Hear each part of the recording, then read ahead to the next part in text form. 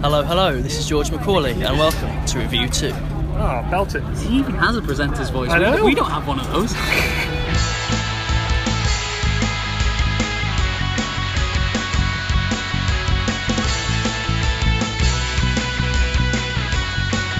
What are you looking forward to seeing the most? I think Bono will be here. I think he is scheduled to be here. That was one of the early songs and it was brilliant. I thought it was excellent. I was bawling my eyes out at a few points. Utter euphoria.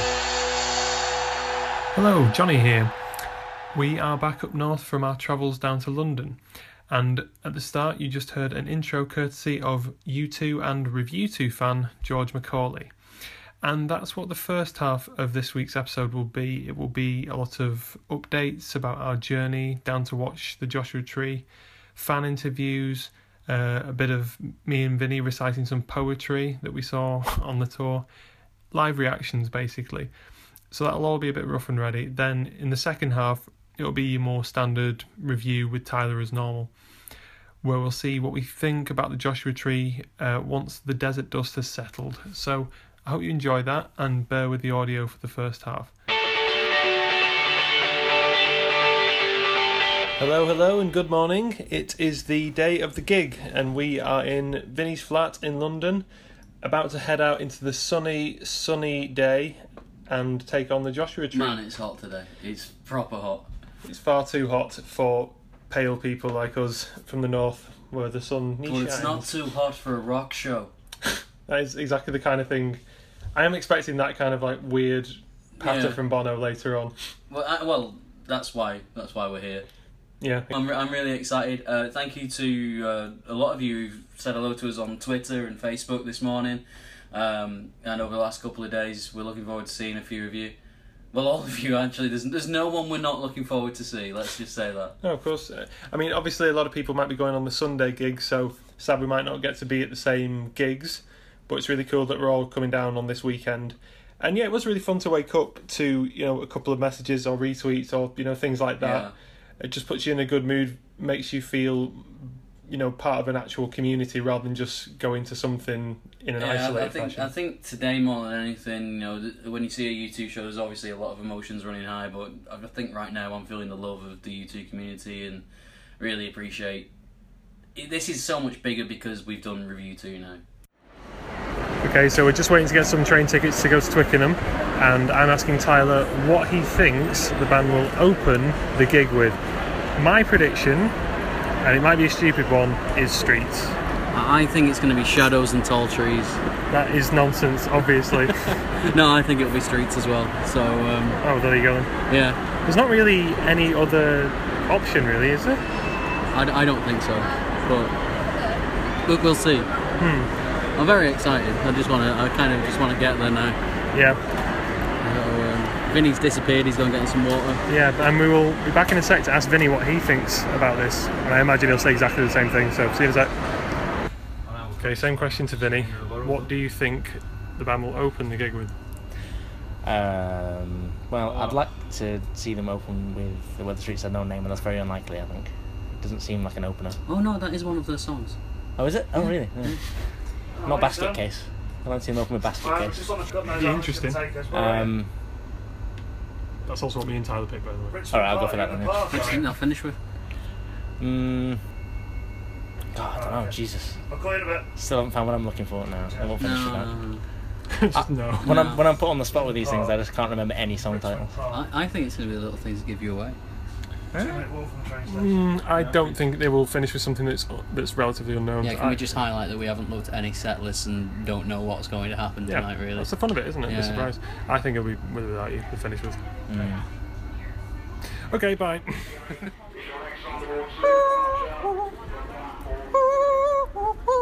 So we've just arrived at Twickenham station. Tyler is definitely in a state of agitation, elevation, excitement-tation. Soul Nation, jubilation, looks it's a magnificent. elevation. Do you want to say that joke again, Vinny? And he looks magnificent. Comedy Gold. On site here with V-Man, we're in the queue outside Twickenham. So Vinny, we're near the time to see U2 again. It's been so many years for you many because years, yeah. you're not a great fan. Well, you've not been putting the hours in. You've not really been dedicated enough. So what are you excited about? I'm just excited about getting it over with, to be honest. No, I'm very excited about seeing Bono and getting a photo of myself with Bono in the background. You say Bono, can you name any other members of the band? No, I can't. There's a guy called The Surface. Yeah, that's Oh one no, of them. the Contour. Yes, that's right, the Circumference. And there's Adam Mudton Yeah. and Larry Interested to see where you're going to go this time. Larry Finken. Yeah, he's thinking it over. He's always thinking it over. He is actually in the back. Very clever man. He's the brains behind the whole operation. And Tyler's just turned up just with to a cat. finish this, Tyler, how do you feel about your new U2 Joshua Tree Tour 2017 cap? I feel better about the cap than the Zippo lighter I just bought, which I thought was £10 and turned out to be 30. Oh my! But Good God. out of sheer Is capitalism big gone ignorance, crazy? sheer pride in the name of love, I didn't say I didn't want it. I still got it. So yeah, Dad, I haven't bought a lighter. There's no reason for me to have it. It's for the candles at home. That's why I've got the lighter. That definitely sounds better the way he does. Yeah, He's not going to be suspicious now. I've got some good candles. Okay, so we're here at the gates in Twickenham, just about to go in. I say that, it's going to be a few hours to the gig, and we're here with Review 2 fan George Macaulay. Our number one fan. Yeah, our number one fan, George Macaulay. George, one anorak. how are you feeling today? Oh, I'm honoured. Firstly, I'm honoured just to be actually on the podcast. I'm a huge fan of it. Have been since the very first episode. Absolutely buzzing. It's my first ever live U2 experience. I was supposed to go in 360 and last year, but couldn't make it, so this is my first. Absolutely buzzing. I'm going tomorrow as well. I'm really excited that you're here at a completely fresh U2 experience. So my first question will be, what are you most looking forward to? I mean, like, what song would you most like to hear? Song, well, I mean, We obviously... don't know the set list either. Yeah. Do you know what the set list? We don't know. We've been avoiding spoilers, so don't give us any. So if I say what I'm looking forward to, so this is going to be an immediate You spoiler. can say that. If you say one track, that's okay. Is it, are you going to edit all this down? Yeah, of course. Right. It'll be One track- really slick You by think the we end of edit it. the podcast? Well, do you? one track I hope to is Mysterious Ways, because that's been a little bit up and down over the last few episodes, the last few shows. I want Yeah. to hit Mysterious Ways. Spoiler alert, they rehearsed it yesterday, so there's probably a good chance we're going to hear it. And it's been a bit of a mainstay as well in U2's catalogue. Yeah, it's funky, it's dancey. I always like hearing Mysterious Ways. Tyler, you're not a fan, are you? Not a fan of Mysterious Ways, no, not at all. I don't think it's one of those U2 songs that come across better on the record, I think, and it's never amazed me live. What if The Edge dances across the stage doing his little shuffle? I mean, come on. Oh, then it's the best song ever. Well, Best song ever. There you go. Fair enough. What if I was to say that the possible slide solo might make an appearance? Would that kind of sway you? What do you say? Sorry. The slide solo. The slide solo. Good. Would that kind of sway you? I don't know. Considering how much I do like the '90s stuff, Mysterious Ways and Even Better Than the Real Thing have just never grabbed me in any particular way. So. Also, Tyler, I guess, is more focused on the vocals, whereas I'm more guitar-y based. So, Slide, I'm up there, I'm very happy. Whereas Tyler might be like, I don't know, checking the liner notes to the album, being like, oh, he's not said that To lyric sum right. up on Mysterious Ways, it's all right. It's all right. It's all right. I guess as this is my first ever U2 experience, I think my two favourite ever U2 songs are Beautiful Day and Pride. Yeah. So they're obviously going to be huge hearing it for the first time. But I think, just for the first experience, even to hear like Red Hill Mining Town, that track hasn't even been played like once before. Exactly, So yeah. just to hear that, for the first time, it's going to be amazing. I'm excited for our trip through your wires. For some reason, that I'm just really. I'd never thought I'd see that song live, so that's really.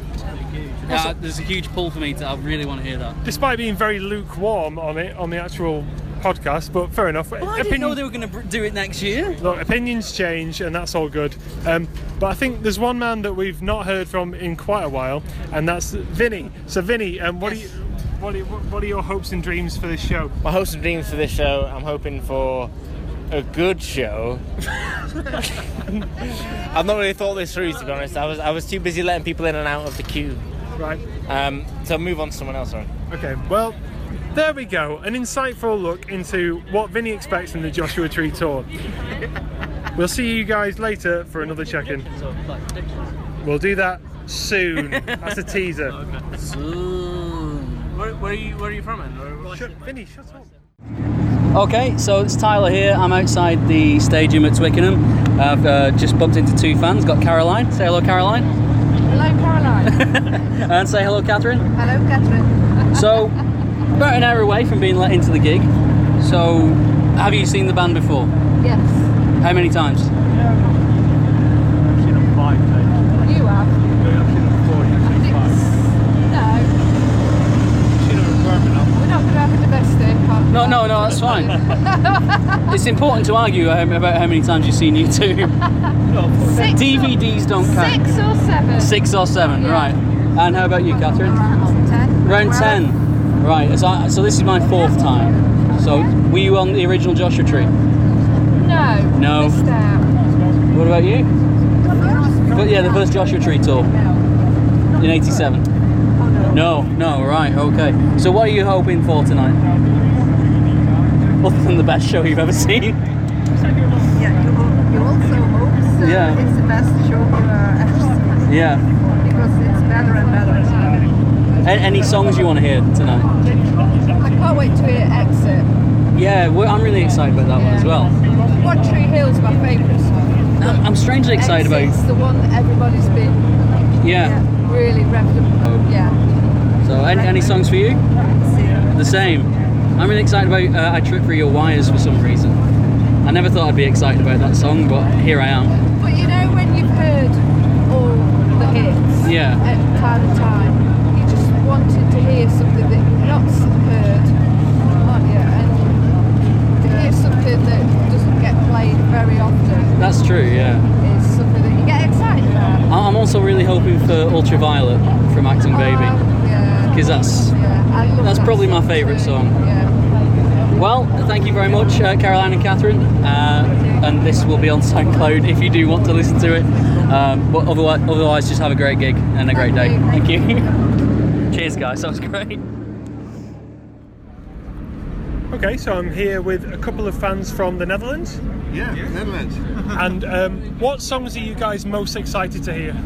Red Hill Mining Town is a favourite of mine, and Yeah, not been played very much live either, so a real treat to hear that. Yeah. We have been friends since the 80s, and we've been in Dublin, Rotterdam. We like to be here. Beautiful day. And what about you, sir? I want to hear Running to Stand Still. Running to Stand Still. We stand still for the moment. But it's a beautiful day. And Where the Streets Have No Name. Yeah. When they played it in Boston, it was very good. Were you in Boston? No, from the DVD. Oh, no, me too. I wish I was there as well. That's fantastic. My all-time favourite is 11 o'clock TikTok, but they nearly never play it. Huh? No. Imagine though if they bring that out live, that would be amazing. Yeah. Whoa, well, thank you to our Netherlands fans, and we'll see you soon on Review Soon. Okay, bye-bye. You're welcome. Perfect, guys. Thank you very much. Okay, guys, another outside the stadium update. I'm here with Ian and Darren. Ian, annoyingly, has been stood next to me in the queue, and he did go to the original. I've been running around trying to find someone that went to the original Joshua Tree tour, and Ian was there. He saw them at Hammersmith Odeon. No, Wembley Stadium twice. Wembley Stadium twice. Then the Wembley Arena. Right. And Cardiff Arms Park in Wales. When did you see them at the Odeon?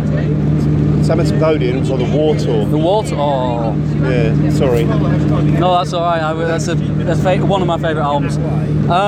So, what are you expecting the differences to be from that tour, from the original Joshua Tree tour and this tour? They're a bit older and a bit more sedentary, I think, than they were then back in the day. Yeah, I really wanted them to cosplay the cowboy outfits. No, I don't think so. No? So. Was that cool then? It was just what it was, really, wasn't it? Yeah. It's just what happened. It's what was their look at the time, really. I've only seen one proper Stetson today, and I'm keeping an eye out for them. But we also have Darren. When you first saw them on the Zooropa tour? Zooropa at Wembley. Zoo TV. What songs are you guys wanting to hear tonight? Red Hill Mining Town. Never heard it live. It's my Yeah. 20th U2 concert. Never heard it live. 20. Yeah, Wow. so never heard it live. So that'd be nice to hear the first track, first time I played that track. And for you, Darren? Yeah, probably similar. Heard a lot about Exit. Exit. Meant to be That is meant to be the go-to. that song. Exit is the song that everyone I've talked to, that song keeps getting mentioned. For some reason, I'm really excited about I Trip Through Your Wires, Yeah. which I never thought I would hear myself say. But they didn't even play a lot of these songs on the first tour, so... No, there was probably only about, so they didn't play Mothers Disappears, they didn't play Radio Mining Town, but I reckon they probably played the rest of it. There was only a few tracks that didn't get played really, off the Joshua Tree album. Yeah. And are you both still fans now? Yeah. We wouldn't be here if we weren't as much. You know what? I think there's a lot of people who have come to this gig because they're a fan in the 80s and maybe dwindled in the 90s and the noughties. Maybe if we had a quiet word with the boys, so they would play more from that era rather than do the before and after. So it'd be more 87 to sort of 89 rather than sort of pre-Joshua Tree, Joshua Tree. That is what I wanted. I wanted songs like Two Hearts Beat as One to make an appearance and then build up to the Joshua Tree. You might get New Year's Day. I love New Year's Day. I've never heard a bad version of New Year's Day yet. Spanish Eyes. Yes. Oh, yeah. Very good. It's my Valentine's song. Any more hopes and dreams for tonight's gig? Just get on stage, playing the guitar with them, really. Yeah, just Bono to look at me with those eyes. It goes beyond the 10:30 curfew. Yeah. Does it really? Have you heard that? I hope it goes beyond the 10:30 curfew. It's bad news for me. My train leaves at 10:30. I will not be leaving before the end of the gig, though. Guys, thank you very much. This will be on SoundCloud. It's the Review 2 podcast. And yeah, thank you. Good luck. Okay, so we're still outside the gig, still waiting for it to open, about an hour away. I'm here with George and... Dave from Sheffield. George and Dave from Sheffield. All right. So, first question. Were you here the first time round for the Joshua Tree tour? No. No? Have you seen them before? I'm only 12, so it's been Yeah, I was only born in 1990, so I'm a bit of a handicap there. So I just missed the Joshua Tree. Right, okay. She's not really a YouTube fan. It's all right, you can say that on a YouTube podcast. But I am. Right, big fan? Yeah, I'd say so. Favourite album? I prefer the early stuff. I'd say Joshua Tree. Joshua Tree, fair enough. I prefer the early stuff. I like the first three albums like a lot. Yeah. Probably a lot more than the later 80s stuff. But yeah, what are you expecting to see tonight? I'm expecting it to Bono. be mega. I think Bono will be here. I think he is scheduled to be here. I don't think George realises just how big it's going to be today. This is big. Yeah, it's massive. But do you feel? Are you excited at all? I'm really excited for Noel Gallagher. Yeah. Right. There is a band on after that called. Sorry. I think they're called U2. Yeah, I'm excited for them too. Absolutely. I'm excited. I think Noel Gallagher's great as well. I love the first two albums, and I'm excited for the third. But yeah, any particular songs? Obviously, they're going to play Joshua Tree, but any other songs like that? I like it. They're going to play. Yeah. Nothing.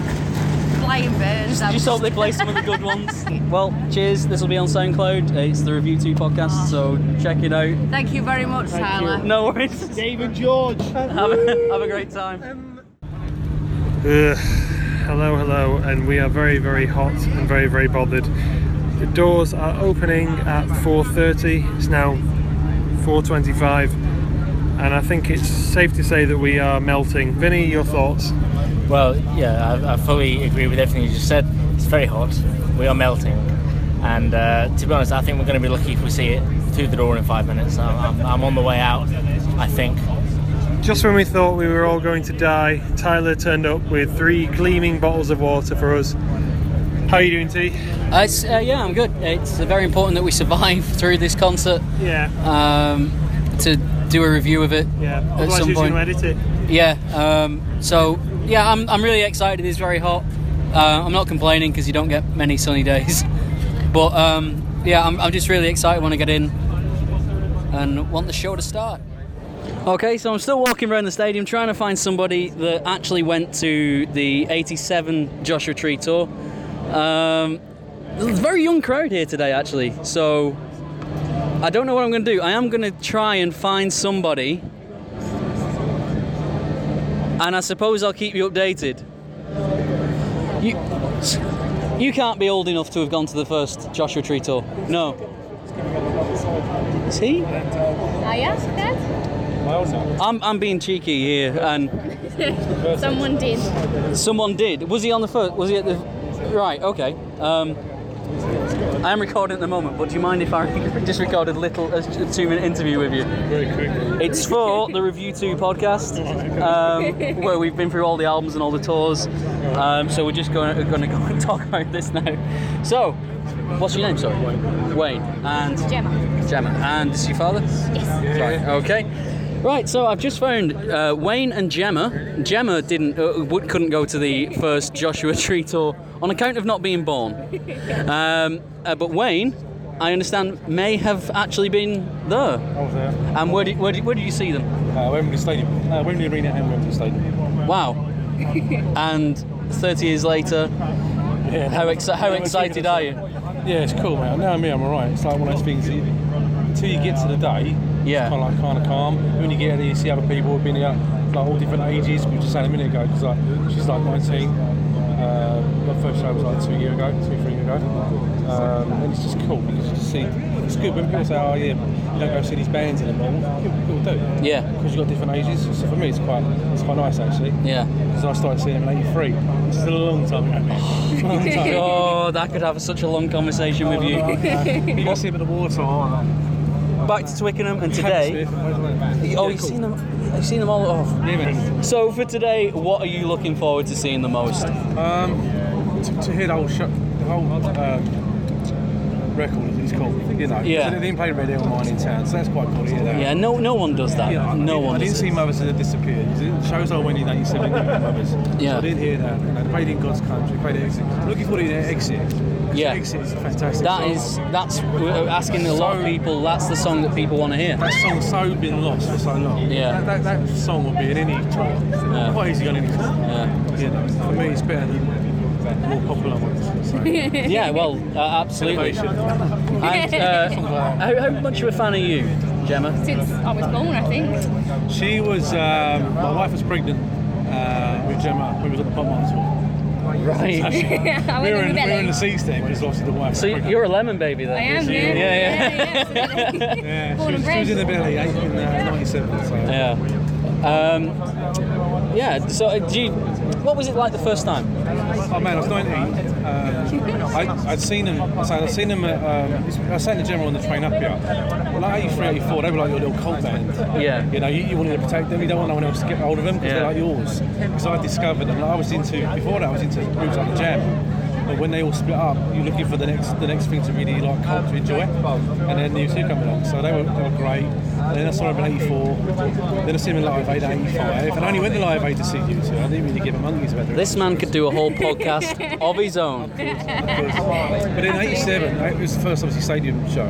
Yeah. I remember writing that. I did a blog on it. Similar to blogging in days in '87 about how cool it was. Because I lost my voice coming out of the stadium. That's the first time I ever lost my voice. Were they equipped to do a stadium show then? No, I don't they think were hanging their asses out. Yeah. But it was cool though, because it was different then. I mean, it was the original mosh pit and everything else in the days. So the surge of the wave when they came on stage, unreal. We had the Pogues on that day, and No Justice. So they were spitting and everything. And you're a 19-year-old kid, and all this stuff's coming over you like that. Yeah. Like, this is madness. But no, they were great. It was a great night. Yeah. I remember coming down. I was raving about it for weeks. It's still it's probably one of my still top 3 shows. I'm so jealous. Are you two your favourite band? My favourite band. Yeah. Gemma? Yeah, actually, I think so. Always will be. I'm so like, because I'm 26, so for a long time I thought I was the young generation, but then there's a new generation. And I'm so glad that there's still young people coming to watch this band because they're timeless, I think. Man, when she was 3, You'd watch VH1 and stuff in the days when it was still quite new, and the sweetest thing used to come on quite a lot on video. It was re-released, and she'd sit in front of the TV and watch it. Yeah. And she wouldn't move. For 3 minutes, she wouldn't move. That was one of the first times I remember. I don't remember. It's the only song she watched on TV on a video, and she didn't say a word for 3 minutes. That's the only time it ever happened, isn't it? Every else she would talk over, but as soon as that song came on, and that video, I think it was a video, obviously. Yeah. She came in, she sit on the floor and stare at the video. Must have been the fact that Boyzone were in there. It was the elephant. I like the I don't think she knows. Now you watch it for the firefighters. Anyway, Wayne and Gemma, thank you very much for just letting me interview. I hope you have a great day. Thank you. Pleasure to meet you. Cheers. See you later. Hello, so me and Vinny are here. Oh crap, the poem's starting. Right, okay, so I'm going to have to begin it. Basically, there's lots of poems being played at the Joshua Tree, and we're going to try and recall them. So, neither your face, Hagera, nor your deeds are known to me, and death these many years retains you under grass or forest mound. Only a rivulet bears your name. It runs deep hidden in undeciduous redwood shade, and trunks by age made holy, streaming down a valley of the Santa Lucia. Of the power you always had, light as a moth, and rising with the level and moonlit expansion of the fields around, and the sleep of hoping men. You, I, what difference is there? We can all be saved. By a secret blooming. Now as I walk the nights and you walk with me, we know simplicity is close to the source that sleeping men search for in their home deep beds. So we know that the sun is away. We know that the sun can be conquered by moths in blue hometown air. The stars splinter pointed and wild. The dead lie under the pastures. They look on and help. Tell me, freight train, when there is no one else to hear, tell me in a voice the sea would have if it had not a better one. As it lives hundreds of miles away, its fumbling, deep-structured roar, like the profound, unstoppable craving of nations for their wish, hunger and time. I think we're just about ready for a little bit of Noel Gallagher. Which bit?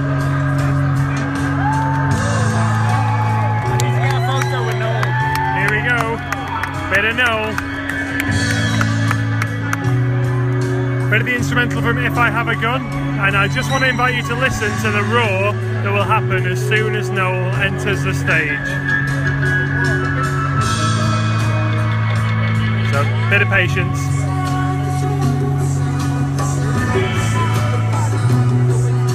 Give it a second, give it a moment.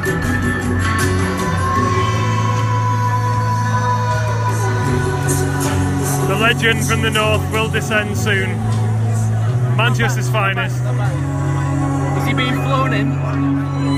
I don't think he's being flown in, Tyler, but we'll see.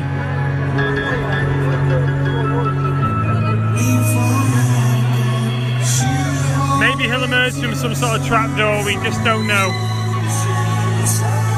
That would be Ascend, wouldn't it? Yes, true.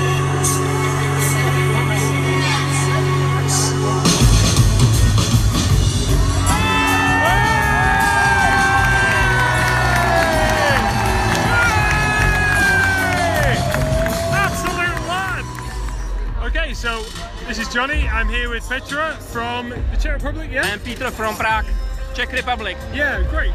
And which song are you most looking forward to hearing tonight? Maybe Pride. Pride, yes. Yeah. And have you seen the band play before? Excuse me?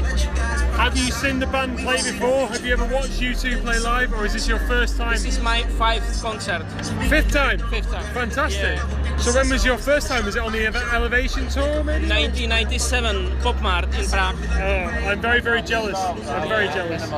It was very cool, you know, because it was the first, but also last concert in Prague. Yeah. So the straight fund of U2, they have to travel for the concert. So have they not been back to Prague in all that time? I don't know. You have to ask Bono. So what do you think of the stage so far? I mean, obviously we've not seen it illuminated, but what do you think of it? When I saw the stage and construction on YouTube, yeah, on animation videos, I recognize it's look like similar like Pop Mart. Yeah, it's massive, isn't it? Big video screen. It's very, very smart. But this one is the better generation, you know, higher generation. Yeah. And the resolution will be fantastic. Yeah. Fantastic. So, if somebody likes this cool, very cool show, I think it's the best idea to go for this concert. Yeah. Vinny, mere moments before, I keep saying this, but mere moments before you two take the stage, what are your thoughts, what are your ambitions, what do you want? It's a very grandiose question. What I want is an excellent gig from U2.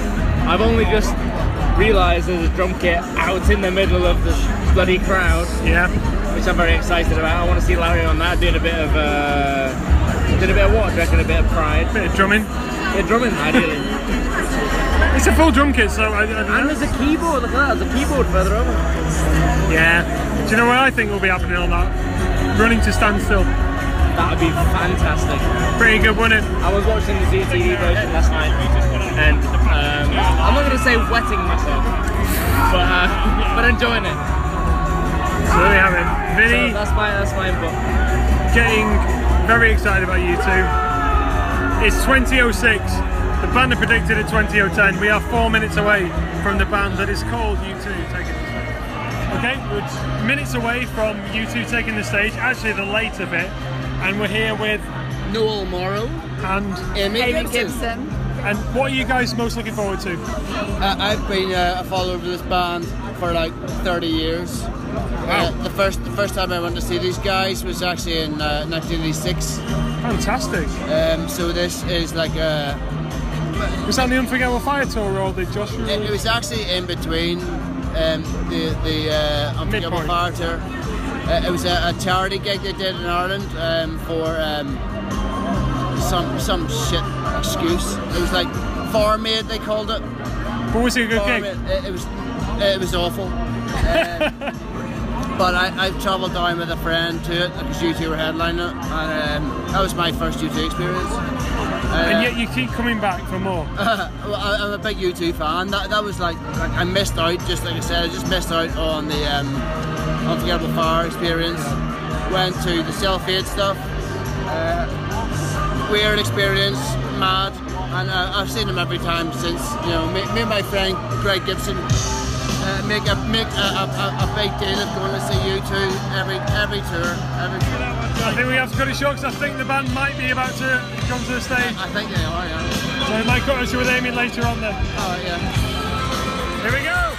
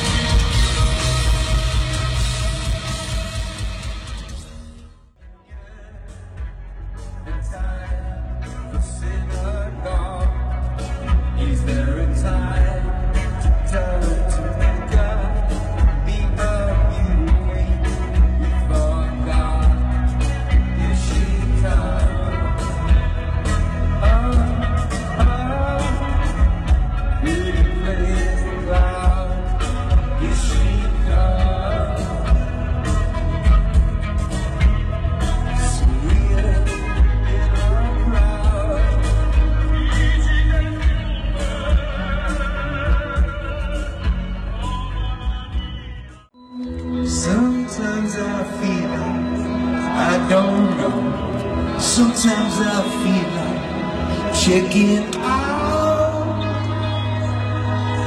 I wanna get it wrong. Can always be strong. Love, it won't be long.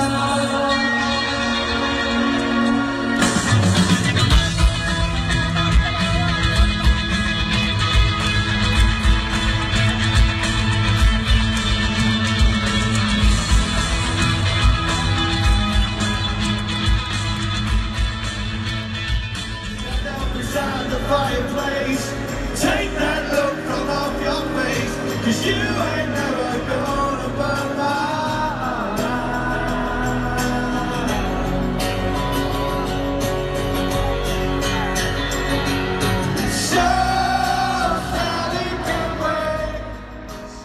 So this is our final bit of the live gig record diary. We are in Caledonian Park and we're ready to turn in. So final thoughts on the evening. We've all had time to digest the gig, have a think about it, travel a fair way back. Tyler, your thoughts? I think this is the best time I've seen U2 live. I've just had a perfect day. I went watching U2 with two of my best mates. They played my favourite song. It was a very emotional gig. I feel right now very emotionally and physically tired after today. But the band played U2. The band are U2. The band played Ultraviolet, and it came a time in the set where I really wasn't expecting it. I thought that time had gone, and it just every part of my body was just tingling, with, like, you know, with goosebumps, and it was a very, very unnatural feeling. I don't remember a time where my whole body has felt like that for a sustained period of time, and it was just very emotional because I didn't expect to hear that song again. So great set. Loved the changes to the Joshua Tree songs, which were mixed up, remixed a little bit, I would say, just so that the Bono and the band found it a little bit easier to play. But it also didn't feel like they'd changed them unrecognisably. No, that was really good. They didn't cheapen any of the songs by the way they changed them. It was, there wasn't one there that I felt, oh, they've phoned that in, or they've ruined that, or they've toned it down. So that was really good. No, the important thing to remember, like if you were, you know, are a U2 fan from the 80s and you bought a ticket to go and see the Joshua Tree live, they're not the same band that they were in 1987. They are a different band. They've aged in various ways. They've grown in various ways, and we got a really, really strong representation of the Joshua Tree tonight. Vinny, your thoughts? I think Tyler's done it all a lot of justice. I thought it was excellent. I was bawling my eyes out at a few points. And which points were they? At one, at Ultraviolet. So did we all shed a tear during Ultraviolet? I did, yeah, I certainly did. I was... after Ultraviolet had finished, I was going to turn around to you guys and go, wow, you know, and I was still kind of like really shaken up when I thought, no, I just can't do this because I'll start crying again. I think that's the first time at a U2 gig I've properly, you know, shed a tear like that. It was very emotional, but that album, and I think U2 are very relevant in today's world, and they didn't ham up the politics too much. No, I don't think they did. I will say though, overall, I was underwhelmed rather than overwhelmed. Really? Right. Yeah, tonight. Really? Yes. Throughout? Overall, there were real highlights, absolute highlights, and as I said, shed a tear during a few songs actually. Miss Sarajevo, huge highlight for me. Ultraviolet. Miss Syria, they called it.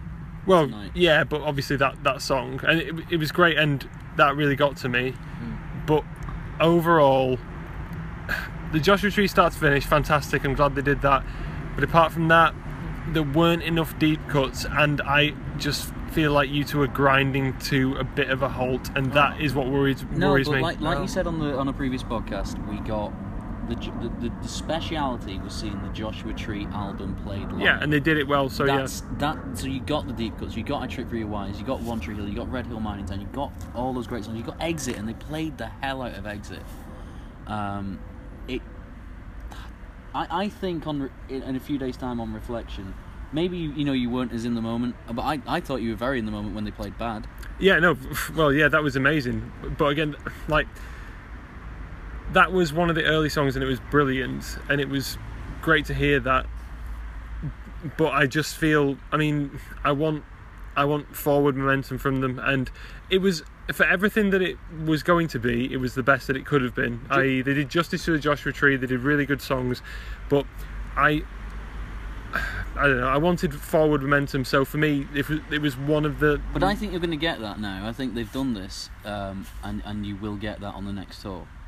And I'm really, I'm excited. They've given me a lot of hope for the future, and hope is, in terms of currency, I suppose, there's not a lot of that going around these days, and I just feel kind of rejuvenated. I'm knackered, but I feel rejuvenated, and I couldn't praise them more for tonight's gig. Well, also, I also feel, I want to echo what you were saying about it's been a fantastic day with some of my best friends and meeting new people, new fans. That's been fantastic. So I'm just trying to collect my thoughts, and there was a little jaggedy bit of grit in there for me. Yeah, I want to say thank you to everybody that let us interview them.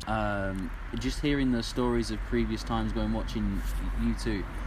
I've said this so many times now on the podcast about how doing Review 2 has just opened up this U2 community to me, and it was in full force. It was, and just I've nothing bad to say about today. No, nothing it was bad at all. belted. Well, lots of call time in it, and we'll see you later when we've had a little bit more time to reflect on the Joshua Tree. We'll do a proper Review 2 review of this show. Yeah, well, this is part of that. Oh, are we doing? Oh, right. So, cut to Johnny and Tyler in the future. Thanks, Johnny. Well, we're back, and we're ready to record our formalised thoughts on the Joshua Tree 2017. Hello and welcome to Season 4, a special extra edition. Today we'll be continuing our journey through the story of U2 Live. My name is Tyler. Here with me in the studio is Johnny. Say hello, Johnny. Hello. We are two bespectacled U2 fans. We love talking about that too. We are your hosts, so let's get talking about it. Joshua Tree 2017. So, shall we begin, as we always do, with a look at the stats? This tour date begins on... Well, the tour began on the 12th of May 2017. Apparently it's going to finish on the 22nd of October. We all hope and pray that it will finish then and not just carry on forever. It's got 4 legs, like a table, and there will be 51 shows in total. And yeah, what I mean, there's not really much more we can talk about in terms of stats. No, we've kind of done it. The only stat I want to question is that the size of that screen at the Joshua Tree. Now, I've heard that it's brand new, custom made, the biggest ever made, and is bigger than Pop Mart. I'd say it's comfortably hundreds of feet. Well, fair enough. That's an assumption we regularly make on Review 2. But from what you have seen of Pop Mart, does that screen look as big? I think the screen itself was bigger. It's certainly a lot more HD, it's better quality. Yeah. And we'll obviously get onto... So you think the screen was bigger than the Joshua Tree? Screen was bigger, but I think the illusion of the big McDonald's arch and the speaker system on Pop means that the entire thing looks bigger. That's interesting, right. I still think Pop looks bigger. Just purely in terms of the screen? Just in terms of the size, especially that Mexico show. That's massive. I mean, just judging from the relative heights of the members to the screen, and I'm pretty sure they've not shrunk that much. No, and I don't know why I care either. But, it doesn't have to be bigger. It was very impressive, that screen. And for all you anoraks, there is a video on YouTube where you can watch all of the way that the screen was packed up, and it's a nice little concept video of how the show actually, unboxes. It's an unboxing of the concert. It looks pretty cool, to be honest. Yeah. So anyone that, doesn't know what we're on about, we went watching U2 a couple of weeks ago on the 7th of July. Well, by this point they should know, because you've just heard loads of us interviewing people. They should. Myself and Johnny travelled down along with Vinny, who was with us for the Rattle and Home episode. Mm-hmm. We'll get into what we thought briefly, but let's talk about gear. What were the lads wearing? We're going to go on to the swag already. Okay. I think they were quite conservative, to be honest, overall. Who do you want to start with? First out, Larry. Yeah, slim, dark clothes, looking classic. He's effortlessly cool. Her slick back. He's an icon. He's James Dean. He's everyone's favourite stylish drummer. He looked good, didn't he? He did, yes. Yeah. So next out was Edge. Edge, I'd say also very standard. I mean, leather jacket, beanie hat, fair enough. However, did you notice his metal trousers? I noticed he had something on them, yeah. So, there's this Was whole there, like, phenomena. zips in them? Yeah, there's. I mean, it's sort of a fusion of the punk rock zip gene and you know those annoying pre-ripped jeans that you can get. Yeah. But they had chunks of metal embedded in them. For some reason, I thought they were really, really cool. It might be biased. I remember looking at them and not knowing what I thought about them. A couple of times in the gig, I was like, for a pair of trousers to evoke that response, that's pretty cool. I suppose, yeah. I was a bit underwhelmed by the Edge's get up.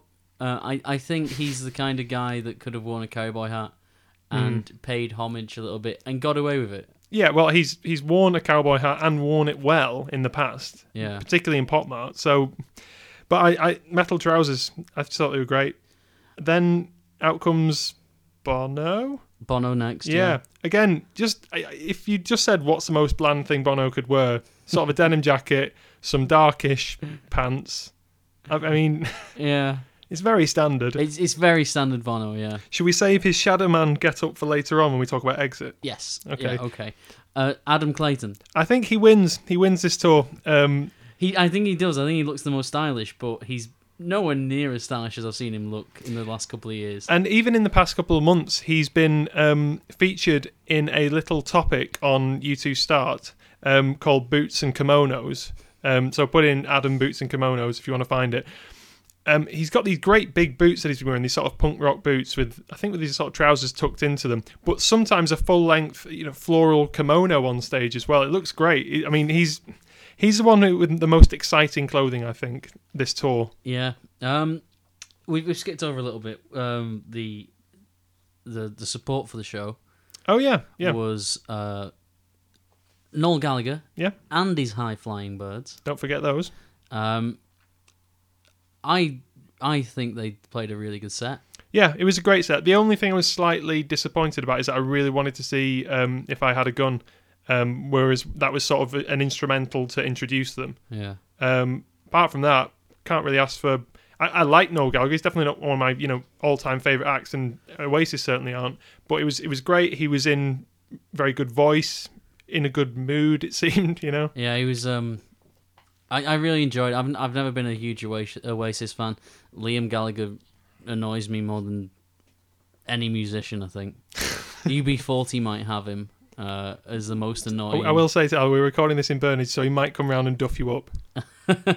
Fair enough. There's only one of him. There's several of UB40. Well, they won't be round here, will they? Well, I hope not, but I don't like them either. So yeah, I thought Noel played a longer set list than supports normally do, but the crowd really ate it up. He really got us going. It was brilliant. I thought, what a great start to that day. Yeah, and to that concert. And he was very well dressed as well. Very sharp. He looked great for 50. He really does. Like, it's annoyingly good, actually. Yeah, like I think I said to you on the day, Noel Gallagher's High Flying Birds. They're only the band Oasis could have been. All right, Alan. Okay, well, shall we move on to discuss the stage then? I mean, we talked about it a little bit just in terms of the Pop Mart thing. Yeah. I've got to say, you were pretty much right and I was pretty much wrong about this. I knew it. I knew it. That's of course what they were going to do. Well, I think you've been fed information from Willie Williams. I wish that was the case, because if I did know Willie Williams, I'd be sat here with him and not you. What, in my house? That's not fair. I'm just making the tea for you two. Not you two. Very nice tea. Johnny Rogers making a brilliant brew. Again, I'm so happy. That's disgusting. Okay, so what we mean by that is if you go back to the Songs of Expectations podcast, we did make quite a few predictions about what the stage would look like. And you predicted that, well, part of your predictions was that the B stage would be like a a Joshua Tree essentially. Yeah. Which I thought it would be too complex to do that, but of course you don't have to do every single stem and branch, do you? Nope. Yeah, that's where I was very stupidly mistaken. So fair dues. And we were obviously standing as we were very happy to. We'll get back onto that later because we've had disagreements about this. But just on this point, we couldn't see the stage properly from where we were standing. No, we couldn't. Right. Anyway, so watching videos online, you can see how there's this beautiful symmetry of the stop nodding your head like you were right all along, and the two Joshua trees kind of reflecting each other. It looked great. It worked really, really well. Yeah, if only we could have seen it. I don't care. Do you remember the promise you made me on the day? Next time we see them, we'll sit down and we'll go to Croke Park. I don't remember that promise, but okay, fine, fair enough. Yeah, fine. You made me that promise on the day.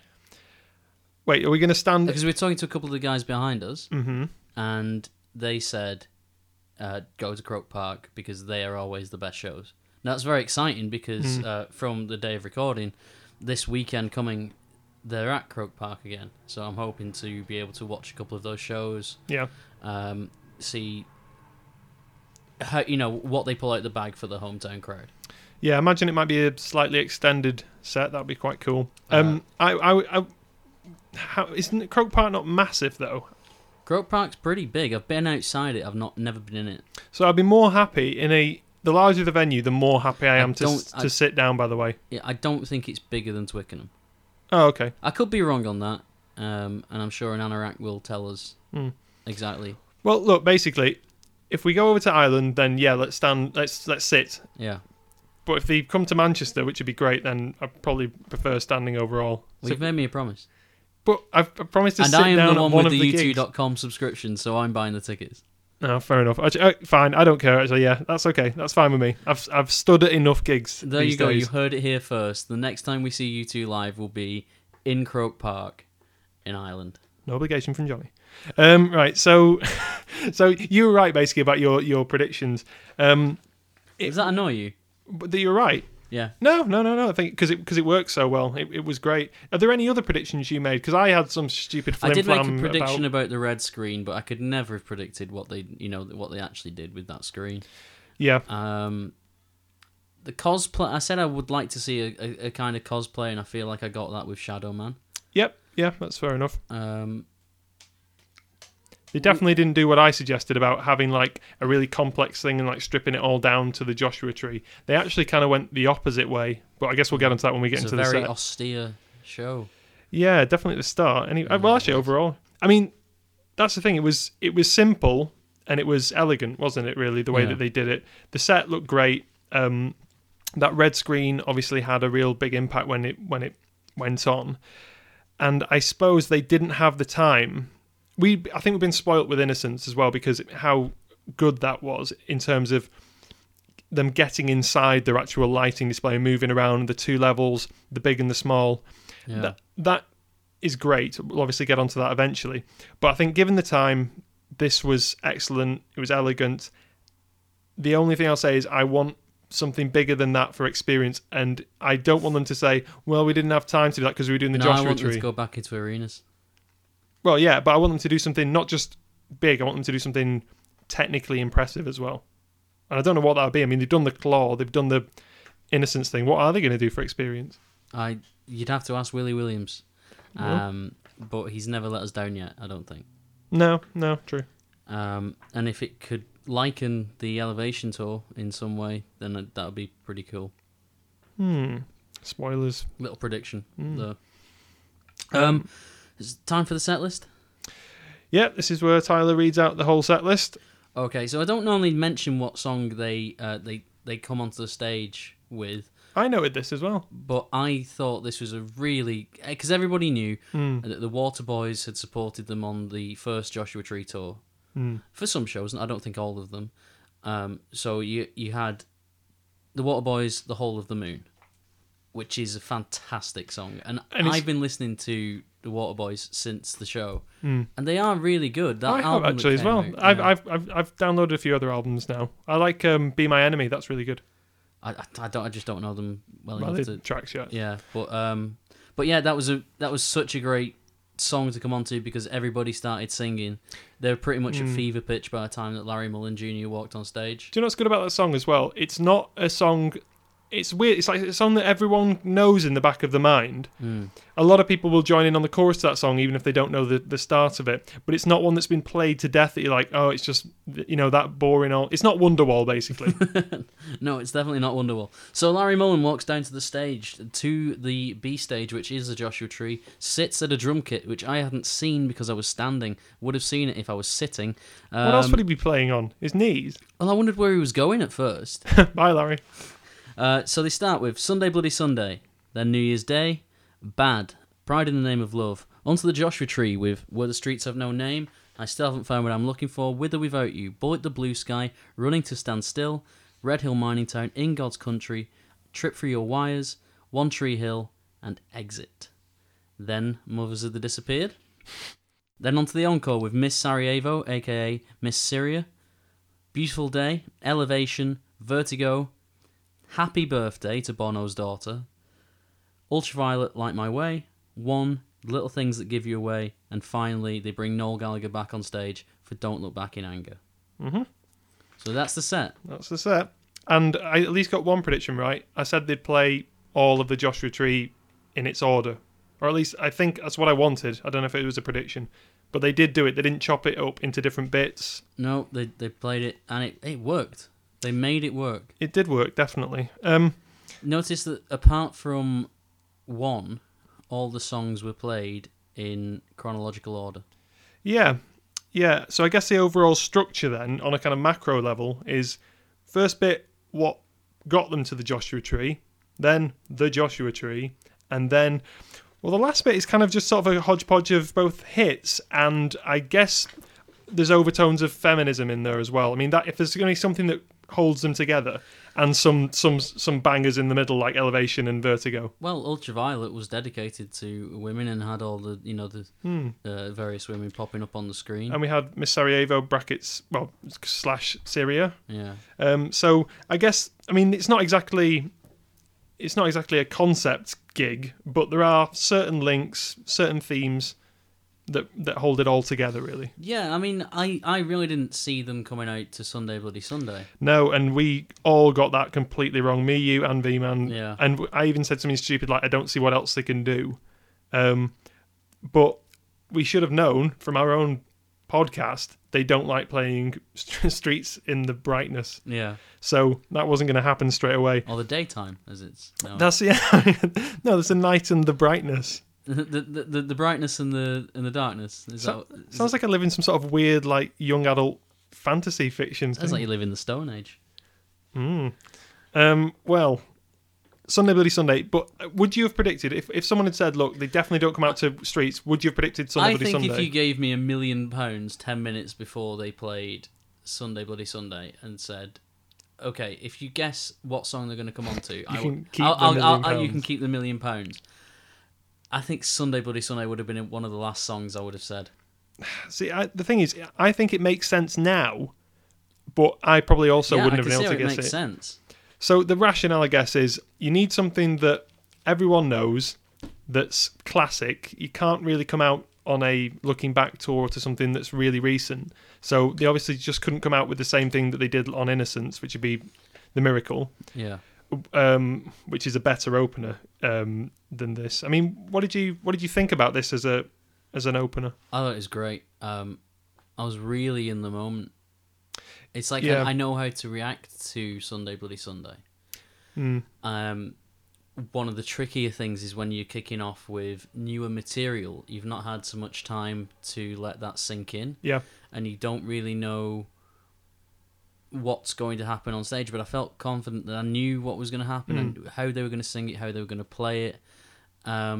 So all that's left for me to do is sing along and enjoy it, rather than say if when we went to see Innocence and Experience, and Bono had to sort of lead that initial cry, didn't he? They started off with they like to start off with an Elevation or A Miracle of Joy Ramone, something where there's a big chorus bit, a lot of O's or something like that. But that's not needed with Sunday Bloody Sunday because every man and his dog knows it. Well, I think we've been trained as fans to know what bits we're going to do, so we even bits that have been embellished and have grown into the song live that weren't on the record, we now know how to do. So it makes complete sense, and it's also a simple song. You don't need anything but the 4 key elements to play that song. But the beauty of playing that song live is that it really brought me into the moment. I felt completely comfortable from that point on, because I knew, okay, they're doing what they do best. They're not trying out new songs, they're not trying out new mixes. Okay, you can argue that they did that later on, but they're not trying to convince us that this new stuff is great. Yeah. I know this is great because it's Sunday Bloody Sunday and it's been around for 30 odd years. Yeah. And the roar of the crowd as soon as Larry started the beat. Yeah. It's perfect really for that kind of thing. If you'd asked me would I have wanted that to open, I would have said definitely not. But it works really well. And my only little critique is that they would have sorted the entrance out a little bit better, because Larry came out to do the drums, Edge came out with his guitar, then Bono came out and Adam's just kind of skulking at the back, and I have a video of this. I don't know if I've shared it. I think I have shared it on Twitter actually. Adam's just following Bono, waiting for his bit to begin. So I think they could have built that up a little bit better. But if it gets the band out in front of the crowd and performing music, then it's a very small criticism.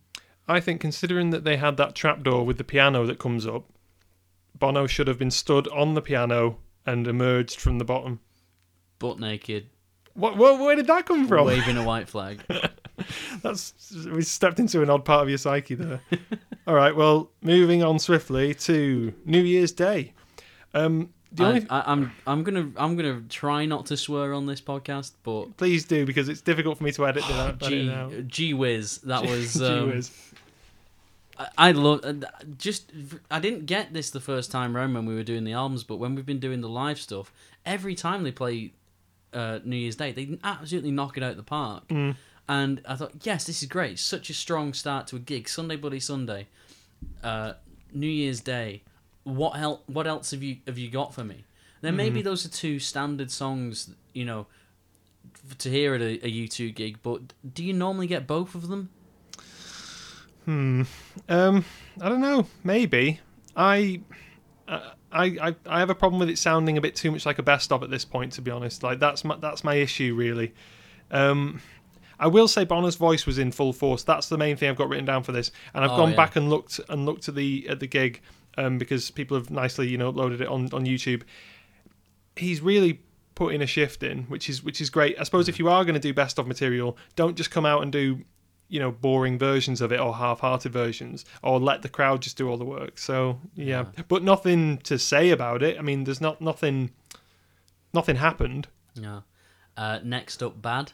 Yeah, I got a bit teary here. 3rd song in, which is pathetic. You see, I was still full of the adrenaline. This is great. I'm watching U2. I'm with my friends, and so when they play Bad, yes, I'm in a great mood to enjoy this and to hear this. And have we heard it once before live? See, you always ask me questions like this, and I find it really stupid if I don't know. I don't think they have played it for us before. The issue is as well, we've done so much going back and listening to stuff. I don't actually know what I've heard and what I haven't. But the thing is with that song is, even if you have heard it before, it's still a really rare track for them to play. I imagine there's a lot of people that have been to watch U2 several times and still not heard Bad. Yeah. So it's still a rare Pokemon card to put in your collection, I suppose. I reckon it's uncommon, not rare, if we're going to go by Pokemon delineations. Rare would be like Luminous Times, or I don't know. Okay, so it's not a shiny. Yeah, well, a shiny would be like... I mean, what would a shiny be? I guess Red Hill Mining Town before this tour would have been a shiny. Or Acrobat, or something. I don't know, this analogy's probably going to fall apart. Yeah. I think like an Ultraviolet is a shiny, but it's like... It's getting to be one of the more popular shinies, the ones that everyone... Like a Venusaur? Yeah, something like that. Yeah. So we've had a common, and uncommon. Well, let's not carry this on. Let's have a look for this. We just lost half our audience. All right, so yeah, I got a little bit teary in this straight away, I mean, it's such an emotive song. Heroes was great in it as well, and I think that was actually what sort of maybe really kicked this off. It's such a good. U2 are very good at building in snippets to the songs. I mean, frankly, nicking other people's relevant melodies. snippets to that audience that night. Yeah, that's true. And they don't just... Yeah, I mean, that's good that they don't just do the same thing all the time. The crowd... I noticed here, this is where the crowd really absolutely... There's not really a word to describe it. And I've seen on a lot of videos people complaining that the American audiences were just not the same as the European ones. That might be absolute rubbish. It might be prejudice or whatever, but the crowd made this. I think over here, we feel sometimes that we've lost U2 to America. So I think we do appreciate them, you know, in a much bigger way. Think of how many shows they play over here compared to how many shows they play in America. Yeah. It's really weighted towards the Americans. Yeah. You're more likely to see U2 in America than you are over here. Yeah. In the UK. So it's kind of like it's more every day to them. And I feel like Bono, I felt at various points in the show, Bono felt like this was, no pun intended, a sort of homecoming for him. And the important thing about putting Heroes in there, I imagine if you're a U2 fan of a certain age, then you would have discovered the music of Queen and David Bowie before you got to the music of U2. For us, it was the opposite way around. We discovered U2, and then we thought, oh, who are these guys' influences? Well, they've got the Ramones, they've got the Clash, there's bits of David Bowie in there, and Joy Division. And funnily enough, we split right down the middle, because I went more with Joy Division and David Bowie, and you went more with the Ramones and the Clash. Broadly speaking, yeah. I don't dislike those bands, by the way. No, but just out of our personal preferences, that's how that works out. And you like Queen more than me. Yeah. So, like, when you consider that David Bowie died last year in a very artistic way, bring out an album and die the next day, I just feel like that's still pretty fresh. Yeah, there was a little sliver of that in that Heroes tribute. I think that's what really got through to everyone. Yeah, so it's paying homage to David Bowie 18 months after he passed away, and I just thought it was so fitting to be there in London and to have that tribute, and it must have been a special moment for Bono and the guys, because they were fans of David Bowie and knew David Bowie, I believe. Yeah, I can't imagine how those social occasions would have gone with David Bowie and Bono. Can't really imagine them liking each other, but on a personal level, why not? I think I'm just judging them from the celebrity images. They seem like two people that could either really hit it off on, maybe one good night, but most of the time when they meet each other, probably not going to get along that well. And I think they were actually pretty good friends, but that's just my assessment of how the personas are perceived. Okay, fair enough. I mean, I can't really comment on that because I don't really know. They must have collaborated on something. They were both on the... Wait, didn't Bowie come out at one point on stage for them at some point? Or the opposite way around? I don't think I've seen any footage of that. I might be thinking of Arcade Fire. Yeah, Arcade Fire and Bowie did something. They did Wake Up. But... yeah, I was going to go into a really interesting point. You've made me lose my train of thought there. Do I need to get the Monty Python intermission music No, it's fine. We'll leave it. It might come back to me. But yeah, it was really fitting. It did seem like a bit of a homecoming. Bono seemed very happy to be on British soil again. Yeah.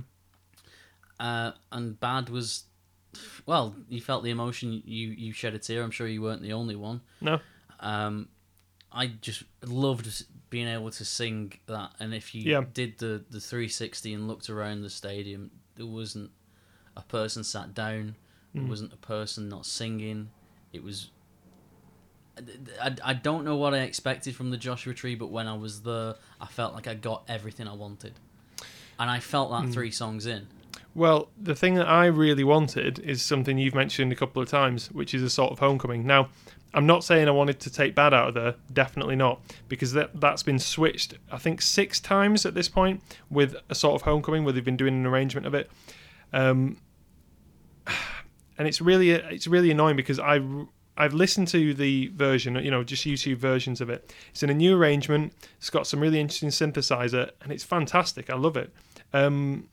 So I would recommend anyone who's not heard that yet to check it out. I'm just sad that it wasn't there because I've waited my whole life really to hear, not my whole life, my whole U2 life, whatever the hell that means, to hear that. But then instead we get Pride. I thought we were going to get Unforgettable Fire. That would have been pretty amazing. I really thought, okay, they're not in America now. They don't need to play Pride in the Name of Love. Getting closer to a hometown crowd. But they played it. It wasn't a bad version. I sang along. And it's not that I hate Pride. It's just that I'm bored of hearing it. Yeah. A couple of people on Twitter have been picking me up on my disdain for Pride. And look, Pride is a fine song. I just think it needs to be left in 1985 for a bit. Yeah. 1984? 1984. Yeah. But I also think, don't bother defending yourself. It's your opinion. You can't be wrong about your opinion. No, but a lot of people really... Like, we spoke to George, and George really likes Pride. And I'm just bored of hearing it. But I think yeah. Give it a rest for one tour. I think maybe the reason why it was played and why it couldn't be taken off there is because London Pride was occurring around about the same time. So it does fit in that way. Let's just say we're talking about two very different prides. Yeah, we're not anti-Pride. Pride means something very different in 2017. I marched in the Prague Pride Festival. It was a real highlight of that holiday. We carried a massive rainbow flag. It was great. But anyway, back to Joshua Tree. It's a good it's a good transition, though, isn't it? Unlike that link. Yeah. Oh dear. Anyway, I'm not re-recording it. That's the way it's standing. It was a good transition. So what they go into now, they walk up the B stage, to the massive screen, which hasn't been put into use yet. It lights up red, apart from the shadow of the Joshua Tree. And I guess just before we jump into the Joshua Tree, it's really important that they've not used that yet. No. They've just been focusing on the elements that got them to the Joshua Tree. Yeah. It's all about the music, which, as we've said on the earlier episodes, check them out if you've not had a look at them, U2 actually keep things pretty simple. It's almost chalk and cheese when they do that flip over, to be honest. But sorry, yeah. So the screen goes red. Bono raises his hand. Yeah, they all four of them stand in front of the red screen, just at the side of the shadow of the Joshua Tree, and they create a very nice silhouette. You'll have seen those images around the internet because every night they do this. There's more and more images, and it is cool. It does look. There wasn't a moment of I've seen that. Yeah, it was amazing. It was. Man, this is great. I had seen it, and it was still it hit me completely, 100%. So Street starts to play, as you know, a pretty long, pretty epic intro. But by the time Bono is ready to burst out "I Want to Run," the screen turns into a road, a highway, and this is when you start to see the screen in its full majesty. That was HD. That wasn't just HD. That was the highest D. Poke you in the eye, HD. Did you mean to say hi then? No, I said poke you in the eye, HD. Well, look who God damn it. Right, let's just forget about this. I'm going home. What were you trying to say? I was going to say you did a bad transition as well. And then Streets kicks off, and the playing, but it looks like they're reversing down a road, I suppose. Oh, they're going down a road. No, because the screen's going that way. Oh, yeah. This isn't helpful to people listening to the podcast. The screen's going that way, and the band are facing this way, so they would be reversing down the road. Well, I get maybe reversing down the road, fear was all I knew. I guess it's a view from like the back of a tour bus or something like that. But I think it's Anton Corbijn footage as well. I mean, it'll still be reversing. I'm not disputing the reversing. I'm just saying it's really beautifully shot, essentially. Yeah, I don't know how much it would have cost them to get that footage, but and make it that big. It's just so good. And they occasionally pass like drifters, don't they, as they go down the road and things like that. So it gives you this feeling of the band are young again. In America, just like the screen is sort of opened up and become huge to them, and that's thematically it works perfectly. You know, yeah, nothing to say. No, I that's bad don't. about I don't that. remember having any criticism about the song. I think I was just screaming my heart out and just. It was better actually just than enjoying it. It was better because of the weight that was added to it by it being the Joshua Tree. I think Yeah. Streets, much as I love it, because it's such a staple, and because the good versions of it are so good, occasionally can be underwhelmed. I was probably underwhelmed in the Innocence tour. when you listen to the record of Joshua Tree, you get that song first and foremost, you're excited about hearing that song and hearing that build up. But also, once you get past that, you're excited about hearing the other songs on there as well. You're excited about actually listening to the full album. Yeah. So when they are playing the full album like they did, just you don't really get the album experience in a live setting. They're kind of normally polar opposites, but it wasn't on this night. It wasn't on this tour. No. And they did it really well. So no need to run through the rest of the playlist for now, but we will do. No. Still haven't found what I'm looking for, and I remember turning to you and going, "Good God, I hope they haven't got a choir." And thanks God, they didn't have one. Yeah, I wasn't looking forward to a kind of rattle and hum version of it. Apart from the fact that the bass sounded really good, really chunky, I don't really have anything to say. It was still haven't found. Yeah. It's a good song. I think people are going to have to bear with us that if there wasn't something a bit different or a retake or something like that, I don't know what we're going to say. Oh, do you remember Edge hitting a few bum notes in I think it was Sunday Bloody Sunday? Even when I've listened back to it, I've noticed that it's not 100%, but that's fine because it was the energy. I'm not a criticism. I just noticed it. He's just walked out onto stage in front of I think 110,000 people. Is that how many it was? That's what Twickenham can hold for a concert. So, maybe nerves got to the edge. Well, I know that there were quote unquote empty seats on the sides, but that's obviously because you can't sell a ticket to someone who can't actually see the show. Yeah, I think the only people you could sell tickets to are people like us, really. I'd sit there. If that was the only way I'm watching the show, I would sit there. Yeah, I guess so, but sort of perpendicular. Yeah. You just ask the guy sitting next to you, like, what's going on there? Have a word with William Williams. William Williams and hang from the ceiling. Ceiling. Do carry on. What is in that tea? Oh, God. Okay, so With or Without You. Bono in great form, but weird to hear it this early on. I thought that, yeah. The show sort of dictates, I suppose, that you've got to play it in the order, and we're not used to seeing With or Without You without it being pitch black, really, and dark. And didn't really annoyed me. Right, we're listening to this on July the 6th. It's been an absolutely beautiful summer's day. And Bono at the end of With or Without You doesn't do the Shine Like Stars on Summer Nights bit. I'm getting confused now. Yeah. Sorry, my mind started playing one then. Stupid mind. And I thought, well, if it was raining, you'd have sung it. It's what do you want? It's perfect, and you didn't do it, and I don't know why you didn't do it. I've got a theory because that isn't on the album. Well, case closed. Well, that's a good point, actually. Yeah, I still think it would have been better with it or without it. Quality, Johnny. Quality. Right, here we go. And then Edge gets out the distortion, and we've got Bullet the Blue Sky. I really enjoyed it. I always like hearing Edge do a nice heavy version of it. It seemed different, yeah. It seemed heavier. Did Bono have his torch? Yep, he got that out. It's some very classic rattle and hum moves. One other thing that was really cool during this show is when they were doing the black and white on Bono's face, his John Lennon glasses, which have split opinion, these little round things, they looked really cool during Bullet the Blue Sky. Almost like sort of... you get that effect in anime quite a lot when you're a character with little round glasses and they just go completely white. That was cool. Yeah. You can see that... I mean, not that much different happened with it, though. No, that was fairly standard. I think it was a good version. I think I did enjoy it. I didn't hate it.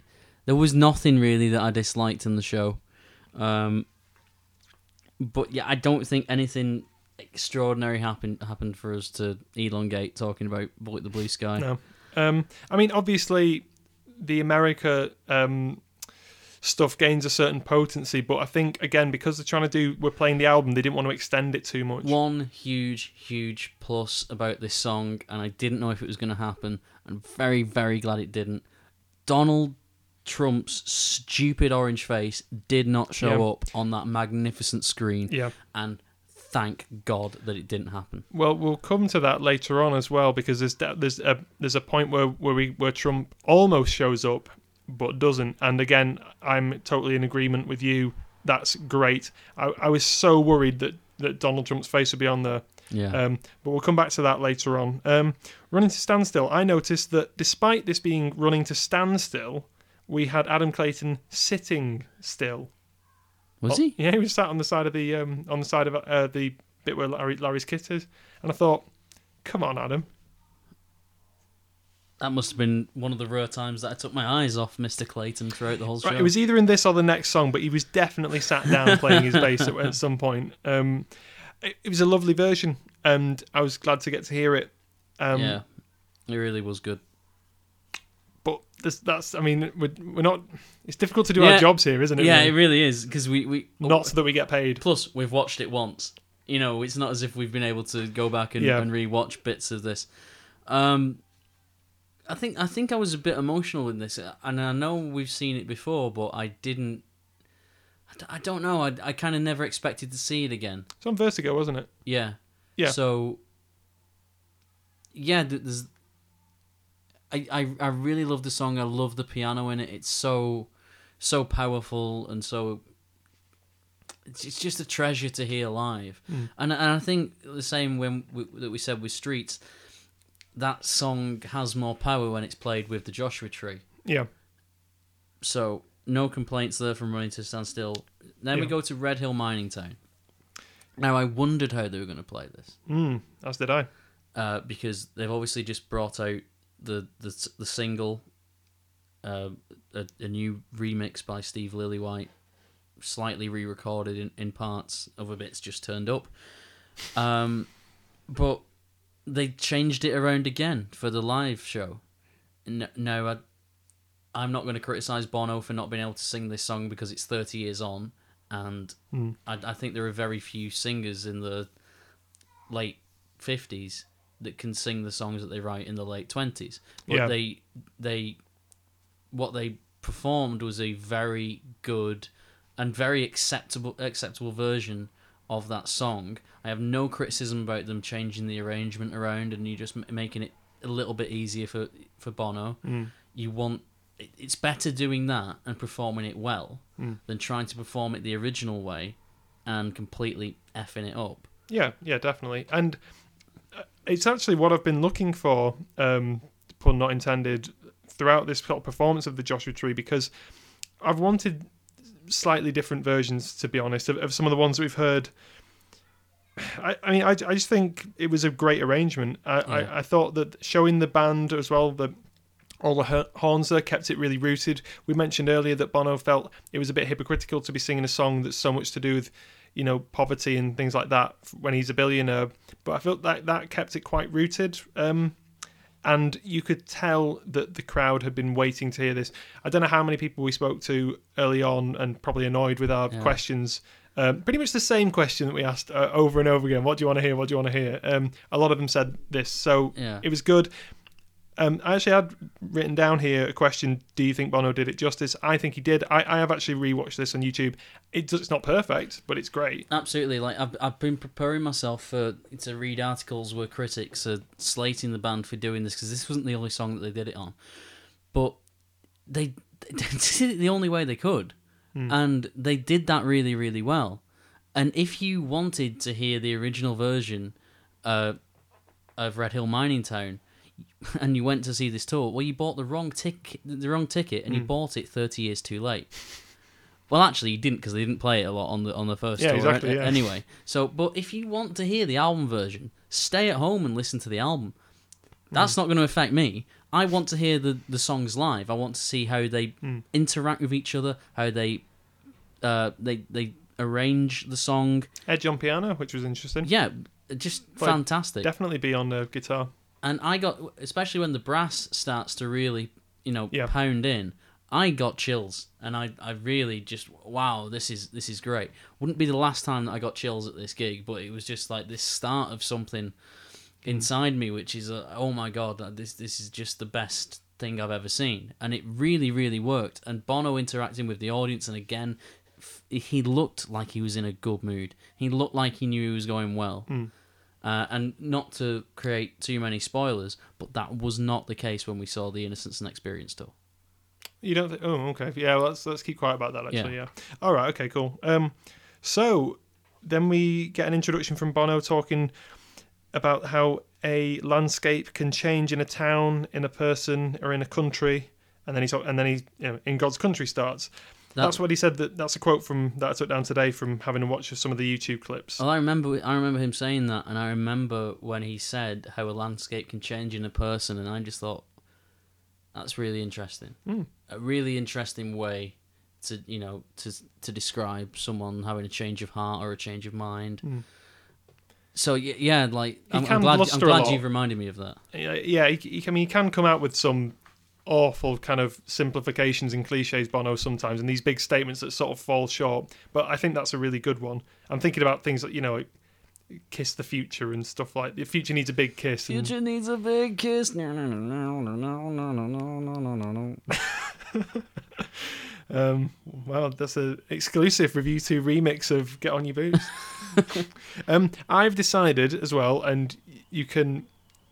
Car going off outside, that's annoying. And then it stopped once I brought it up. I've decided this is officially the coolest song on the Joshua Tree.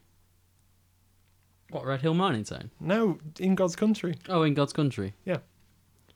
I can't think of it. I'm being very specific. The coolest song. Not the best, not the most epic. It's one of those that, again, I didn't expect to hear, so it was just this wow factor all the way through like this show. Just like, I think you can be pretty sure that by the time we got to halfway through the album. No, I knew. I knew, but there's that. You kind of don't believe it until you don't believe it until it's happening. Yeah, I suppose so. And I didn't think it was a song that I wanted to hear. This has always been a massive highlight for me. But the thing is, think of how that song starts. It starts with Edge doing brilliant guitar work. It's really interesting, whereas you don't necessarily have a hook straight away. The chorus only kicks in later on for this song. So yeah, I wonder if they knew, if they'd have left like the back end of the Joshua Tree alone for as long as they did, if they realised how big a song like that would be with the crowd. When the crowd sweet love like a drug in God's Country. Yeah. And everybody's singing that, the power of that, and I suppose unless you've been to see them on this tour, then you won't really know what I'm on about. Because I thought maybe those songs sound better with an acoustic guitar, in private, but it's not. It's just not the case. No, they wrote an album full of great stadium rock songs. It's an epic album, isn't it? In the best sense of the word. Said, it just took them 30 years to realise that they knew how to play them. Like, I think he said they were scared of them for a long time. Well, I think he introduces the second side, I might be getting this wrong, of this gig, the second side of the Joshua Tree by saying they didn't really know how to approach it. So, yeah, and the neon Joshua Tree, the simple effects that are being used here, but amazing. It works really well. They didn't overcomplicate this. No, they really didn't. What was the song where Bono's flirting with? I think we're coming up to that point. Because, we're not there yet. Well, Trip for Your Wise is the next song, and that is where we get Morley Steinberg, Mrs. Edge. Yes, she's aged very well, hasn't she? I would agree. And she's painting the stars and stripes, and then dancing with a lasso in a bikini with the American Stars and Stripes. This is where I began to really see the band having fun, because Bono, like Bono does, was flirting with the video package of Morley Steinberg, Mrs. The Edge 2, painting a house with the Stars and Stripes, and she's in a very nice Stars and Stripes bikini with some low-fitting and tight-fitting denim jeans.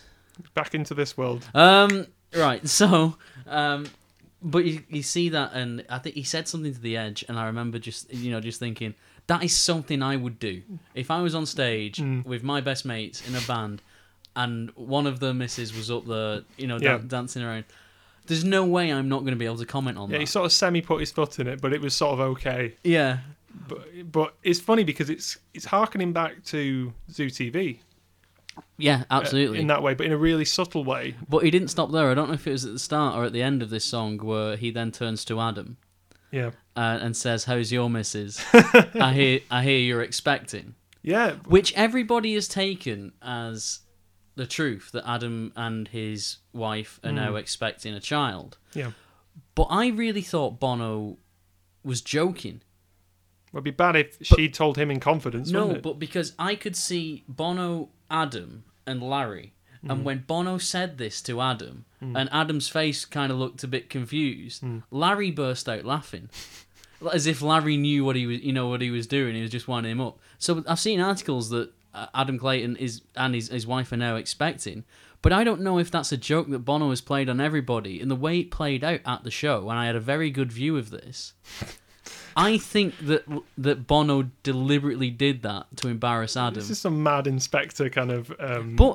Just the way I saw it, yeah. I don't believe Adam's wife is actually pregnant. I think Bono just said that to get a reaction out of Adam, just from the way that Larry reacted. Well, I think it's more probable that she is expecting. Well, if that's the case, that is that's fine, and I'm very happy for the Claytons. But I think it's better the way I saw it. It's an odd prank to play, though, isn't it? It is an odd prank, but can you not see me doing something like that? Just saying something stupid, just to get a cheap laugh, a cheap reaction here or there. I guess so, and I think I see what you're saying about it. The band looked really comfortable here. They didn't look uncomfortable at any point before this, but yeah, they're having a bit of a joke and a laugh. Well, we've talked a lot about choreography, and I don't doubt that in the stage notes, it's Bono will say something here before going into the next song. But I just think you got a great sense of the dynamic between the band and a little behind the curtain look of the real relationship there. Yeah, it was a very human moment. That's definitely true, and it fits for this song as well because I think this is one of the most human songs on Joshua Tree. It's less sort of austere or epic. It's quite friendly and human, so that works. Yeah. Also, Happy Birthday being sung for Eve Hewson and someone else. He said it's for baby someone as well. So there must be another... Adam Clayton's baby? Relative of the band. Well, that was a short pregnancy, one song. If it was Adam Clayton's baby. Oh, yeah, it's only just been announced, hasn't it? Yeah. Okay, well, then we move into One Tree Hill. And I thought this was really interesting because when I've gone back to look at this, Bono, you can tell he's still in kind of a good mood from Trip Through Your Wires. And then he realises he's got to sort of click into explaining that this song is all about the death of Greg Carroll, their great friend from New Zealand. And there's just have a look back. I mean, obviously it's just this night that this happens, but Bono just goes, and then he puts his hand to his chest, and you can tell it's him switching gears, thinking, oh, this is actually a song that really gets me still. You know what I mean? And I don't think that's BS from Bono when he's talking about how much he has to inhabit songs and how much he actually cares about the people that they're about. Yeah. I think that's a moment where you can see he really does care about this, and there's a reason why they don't play One Tree Hill all the time. And he went for it, and it's a fantastic version. It's great. Yeah, that... Again, so much of this show had to be seen to be appreciated. Yeah, and I'm really looking forward to a DVD. Yeah, that... Which I'm not reviewing. That kind of took my breath away. Just the effort. I didn't think Bono still had that in him. And I think it takes a song like One Tree Hill, or a song like maybe Every Breaking Wave, where Bono just really has to get into that emotion and make the song true to how it was written. And you can't phone it in if it's about a friend that's died, has it? You can't just be like, oh, we'll go into second gear for this one. Yeah, One Tree Hill just sounded so good. It's another point where I just felt, is this real? Am I actually seeing this? It's such a strange gig in a lot of ways. But after One Tree Hill, Bono makes a little exit, and Shadow Man comes on. Well, just before that, if I can cut in briefly, okay, we have a clip from and obviously I didn't know this at the time, a clip from a 1950s Western show called Trackdown. Okay, so in the clip, there's this guy who comes into a little local village, and he's saying that there's a coming apocalypse, but that he can build a wall to protect every one of the villagers. Yeah. And he's called Trump in the actual TV clip. It's crazy. They must have been so happy when they found this clip, because he's not like they've dubbed it on, like, you know, in The Simpsons where he goes, Mr. Black. No, it's Trump. That's his name. Yeah. And then there's someone in the crowd who's saying, "You're a liar, Trump." And then another one of the villagers who's obviously been taken in by Trump's propaganda says, "Oh, shut up, you," that kind of thing, in some sort of 1950s way, showing that that ability to be diversive and to promote aggression and things like that. So, they must have been really happy to bring this clip in, to find this clip that fits so perfectly. But huge sigh of relief, I think, from both of us, as we were saying before.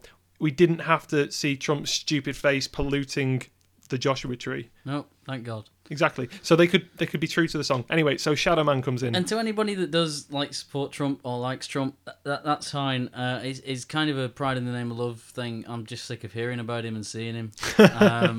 I liked him when he was just a WWE Hall of Famer and occasionally turned up on Raw or something like that. But every time you turn your TV on now, you see, like, you're seconds away from seeing Trump.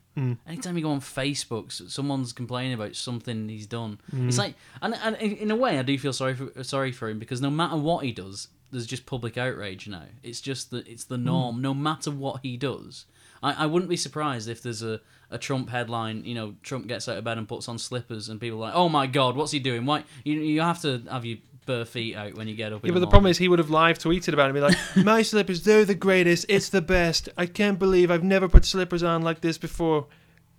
Great." That kind of thing. And then I forgot how good your Trump was. And then he probably insults people of many ethnicities and genders. Anyway, right, so Shadow Man. Do you want to describe Shadow Man?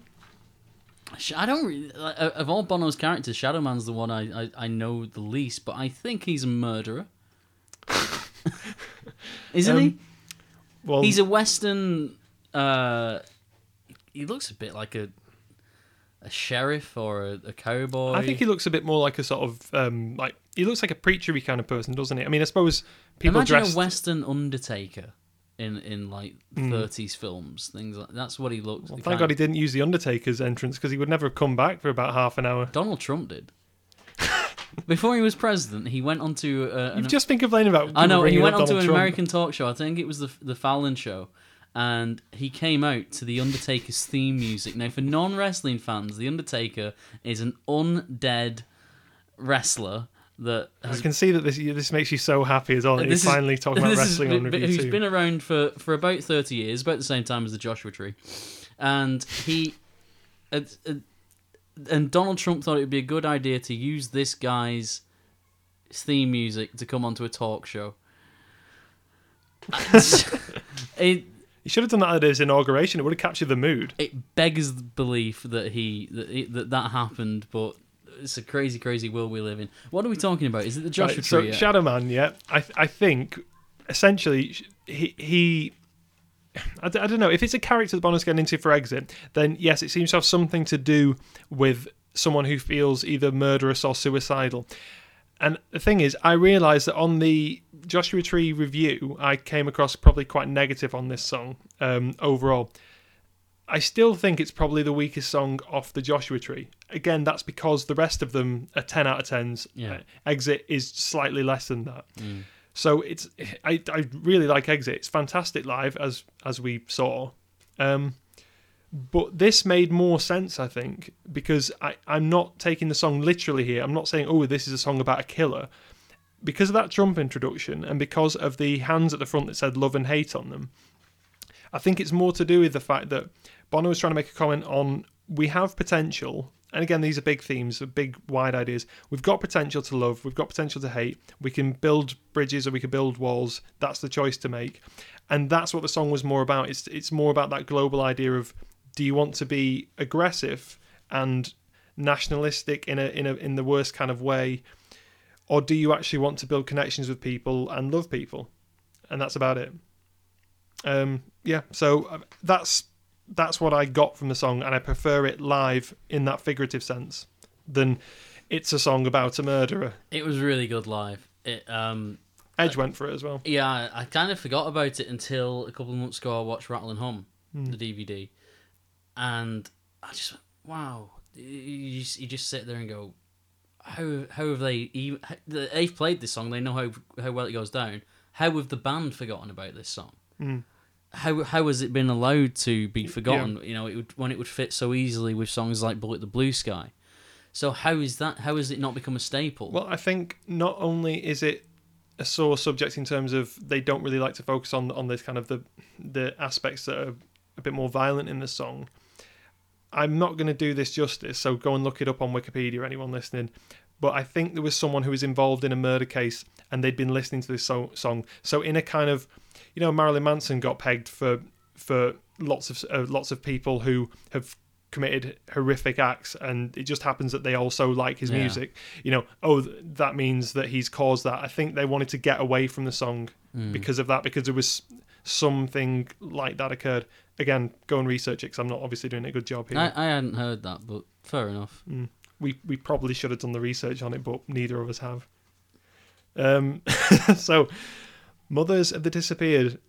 A simple and beautiful end to the show. Yeah, just like on the album. Possibly the most surprised I was throughout the show, because I think of all the songs, this was the one I didn't really care about. I obviously like it when I listened to the album, but I didn't have any expectation of how it would be live. I hadn't really thought about it, so it fell on me pretty naturally. Because of course that song comes after Exit, so I really approached it with an open mind and really enjoyed it. And you had the women in the video package, all holding the candles. Are they actresses, or were they actual relatives of the people who've been disappeared? Yeah, I don't know. I know that they had they have done that in the past, because I know the Mothers joined them on part of the Pop Mart tour, and which was controversial at the time.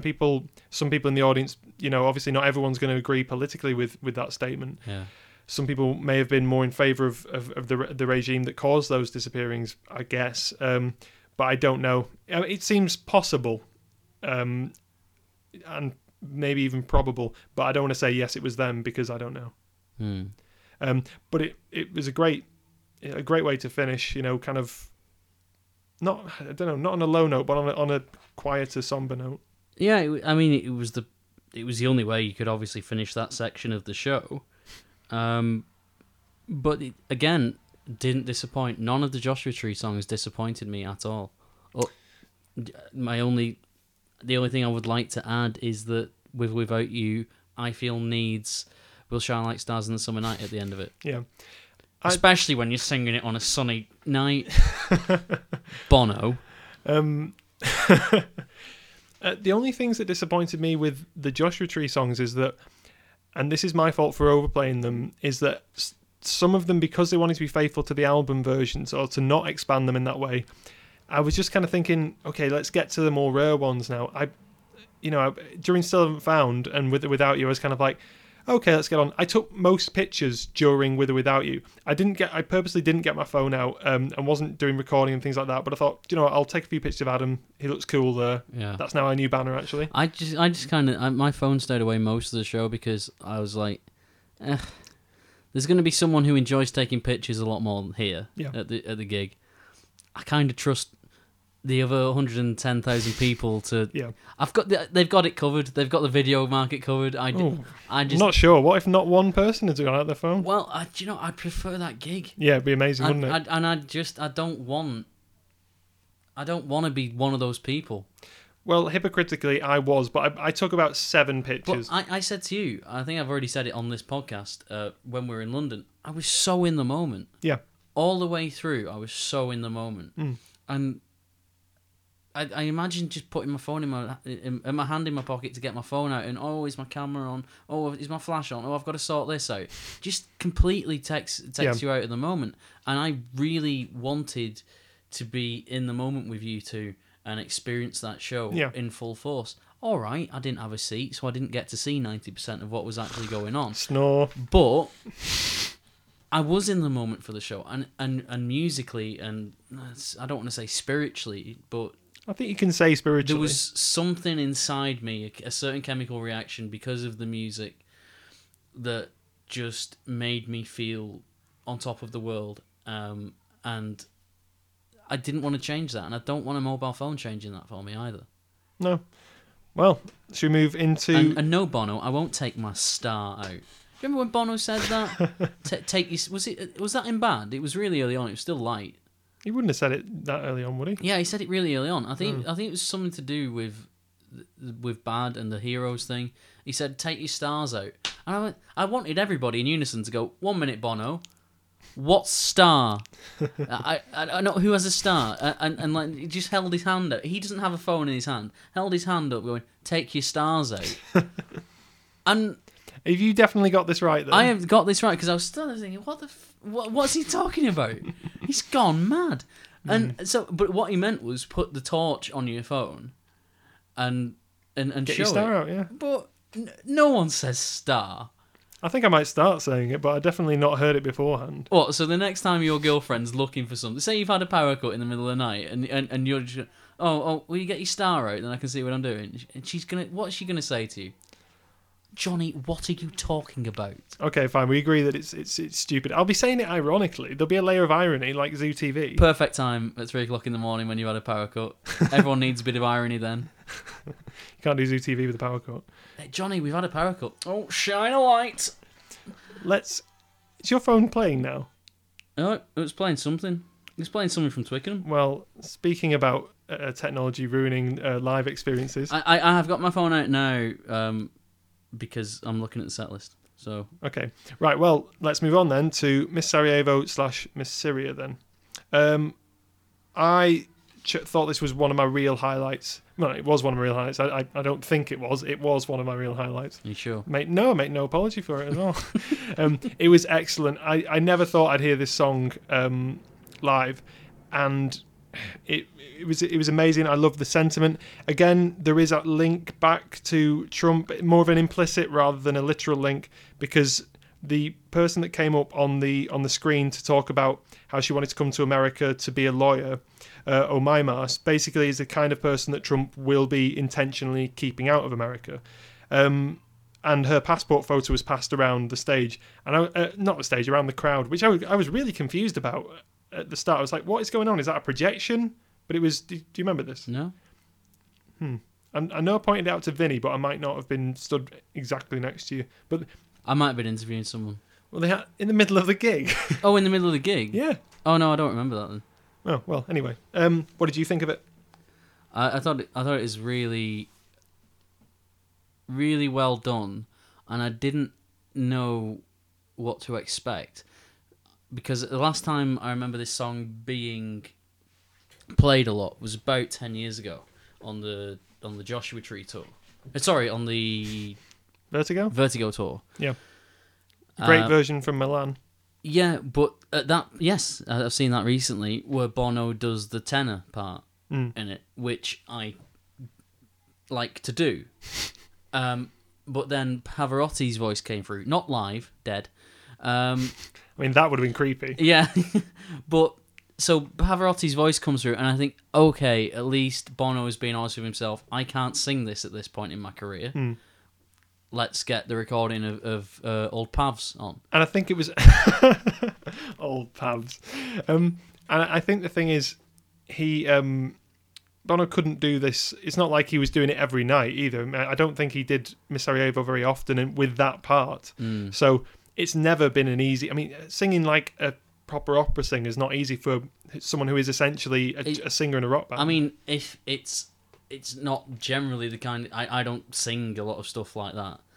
But if you are a tenor and you like that kind of music, that's a really powerful bit to sing, because you've got to use pretty much every ounce of your body, every bit of air in your lungs. It changes very rapidly from the highs to the lows, and it's just a great, powerful song. It gives you a great feeling. So I was very happy to fill in for Bono on that part. Didn't throw the microphone down to me, although I did offer.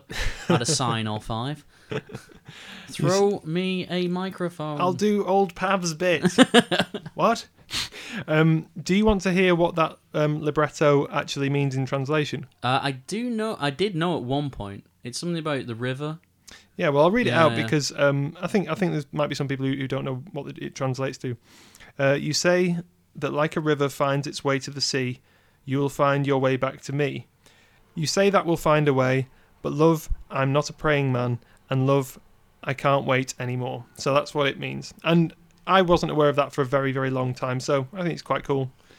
Then we go into an interesting section of, I'm calling them a trio: Beautiful Day, Elevation, and Vertigo. Let's say Bev for short. So Bev turns up. This is the point where, again, I took a couple of pictures because I was, frankly, a little bit bored. And I'm going to get really slated for that, but I'm so familiar with these songs. Beautiful Day struck me as being a bit backwards, because they could have come on to that.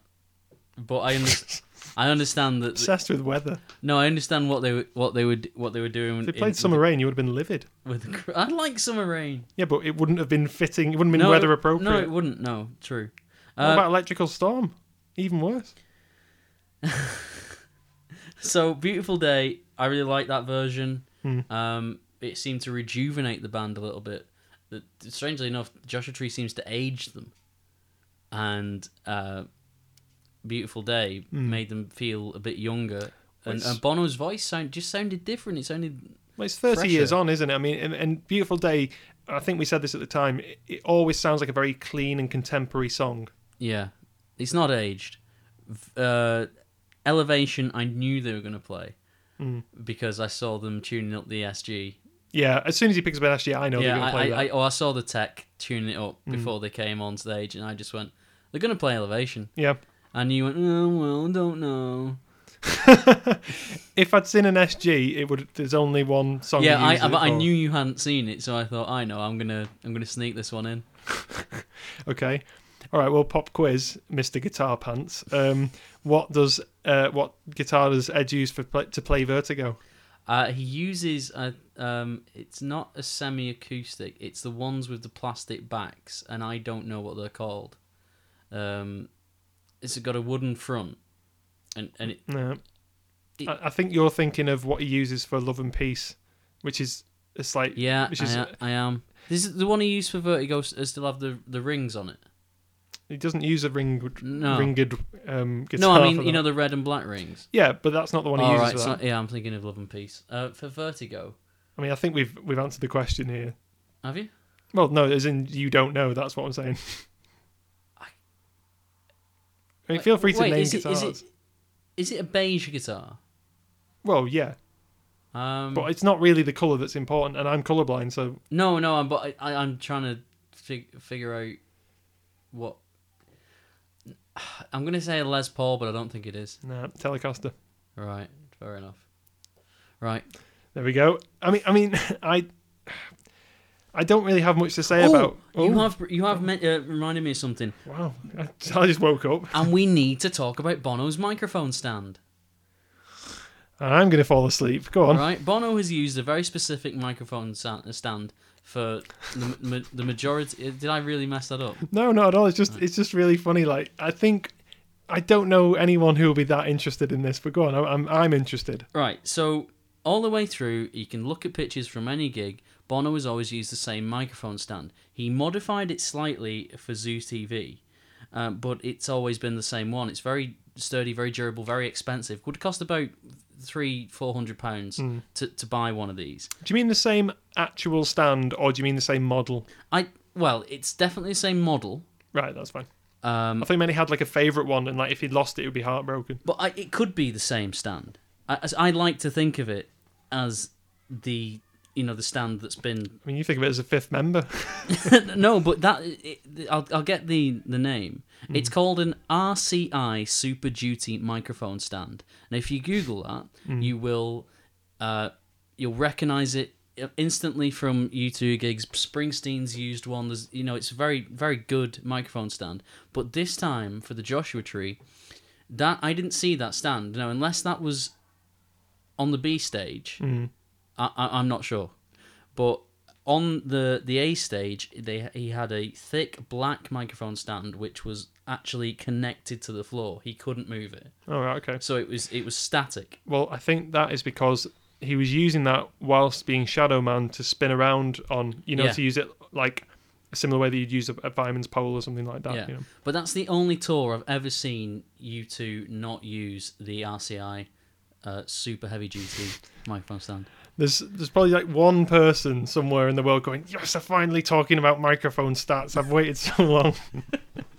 All right, so Vertigo. And my question would be, would you have preferred them to have played Boots to sub in for any one of Bev?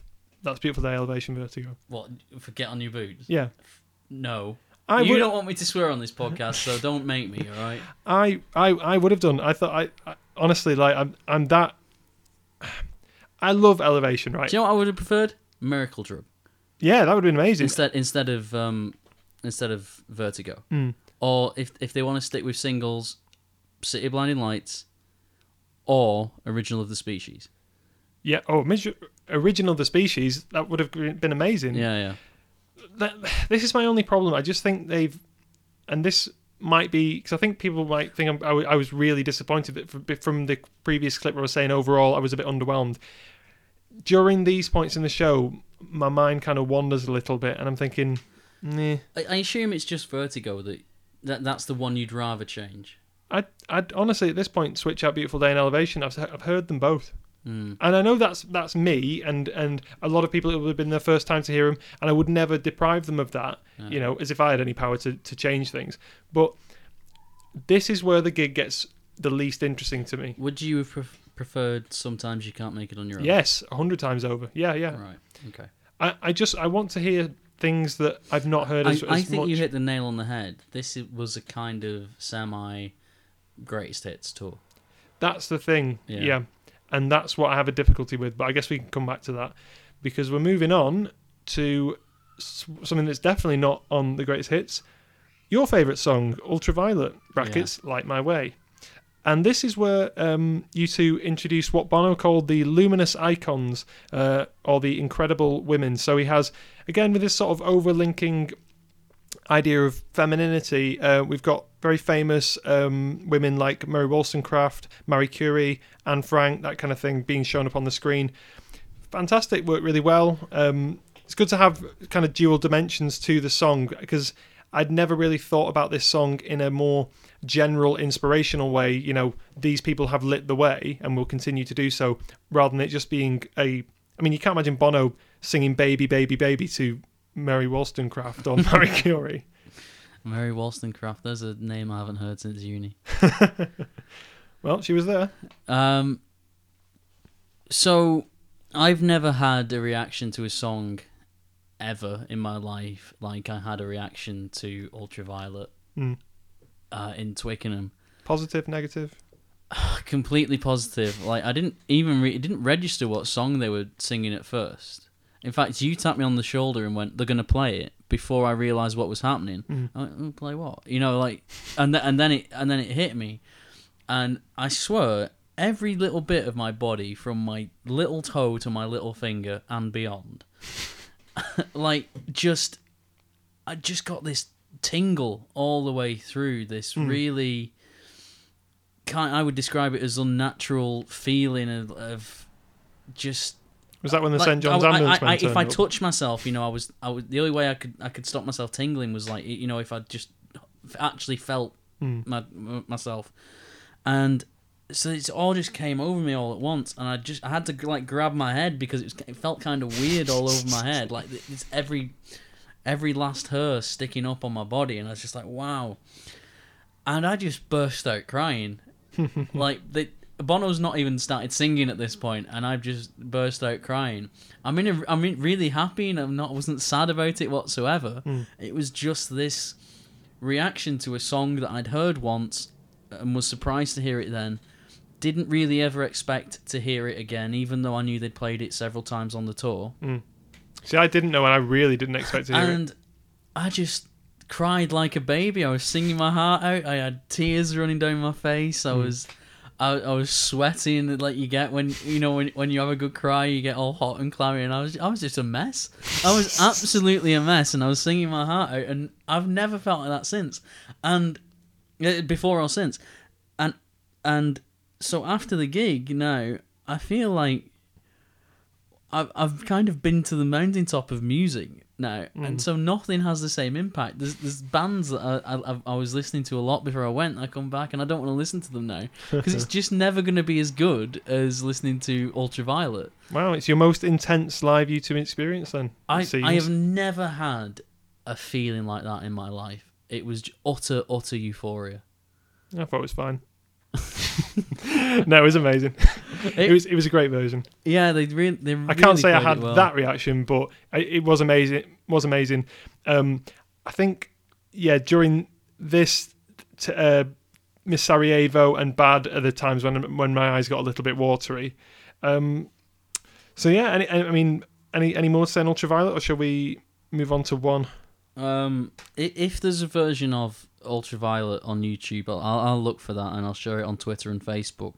But if if you hear this before I've done that, then just look for that version from Twickenham. It was so special. I'm sure you won't get the full hit of what it was like standing in the crowd and it being your favourite song and everything it meant to me. Maybe you will, but just dig that out and see what we're on about, because it was special. There was something really powerful in that performance. The only note I've got for one is Bono's wearing a nice jacket. Was he? He wasn't full on TED Talk, was he? No, he actually had and he wasn't wearing like a shirt for something underneath. I don't think it was just sort of had little bits of embedded, I don't know, probably not maybe Joshua they are tree? diamonds, just bits of tree stuff, bits of bark and stuff. No, it's not Brandon Flowers. No, he had like bits of, I guess it'd be like Diamante kind of thing, but it's a cool jacket. Sort of a take on the Edge's trousers, but not as good, with metal in the material. He tried to take off the Edge's trousers. You see, this is why I want a seat. So you can get a really good look at all these crazy events. Yeah. And then obviously Bono is asking people once again to get out their stars, and the phones came out, didn't they? Yes. Yeah. I don't think he referred to them as stars this time, even though it was at night. What is up with Bono? Has he banged his head? He fell off that bike. Oh, true. And then we move on to what for me was an absolute highlight, an enormous highlight. And well, go on. What do you think of this? We can move on to the little things that give you away. Absolutely brilliant. I remember it came. Well, it was played on Jimmy Fallon. Yeah. A few weeks back before we saw the gig, and we weren't really interacting with anything. But I think because this was a TV performance, we felt like it was more for us than other stuff, and we felt like it wasn't going to ruin anything. And I felt better knowing that song a little bit. Yeah. When we heard it. And you played it to Vinny either the morning morning of the gig, and I don't think you were thinking they'll definitely play it. No, I was. Oh right, okay. Well, I knew they'd play it. I didn't think they'd finish with it. See, I didn't know they were going to play it, but I was really happy they did, and it's a really strong showing that they've finished it, because they were showing the way to the future. I'm just realising I might be repeating what I said earlier when we sat on that park bench just after the gig, so sorry if I am. That was nearly 2 weeks ago for us, though. So yeah, but it's about an hour ago for the listener. Sorry. So right, talk about the first time you heard that song and what you thought about it, because we've not actually done a proper review. Well, I can actually get what I thought about it up. So if you'll bear with me, Okay. I'll get up my thoughts. So either Phil or we'll stick in some sort of intermission music. Thank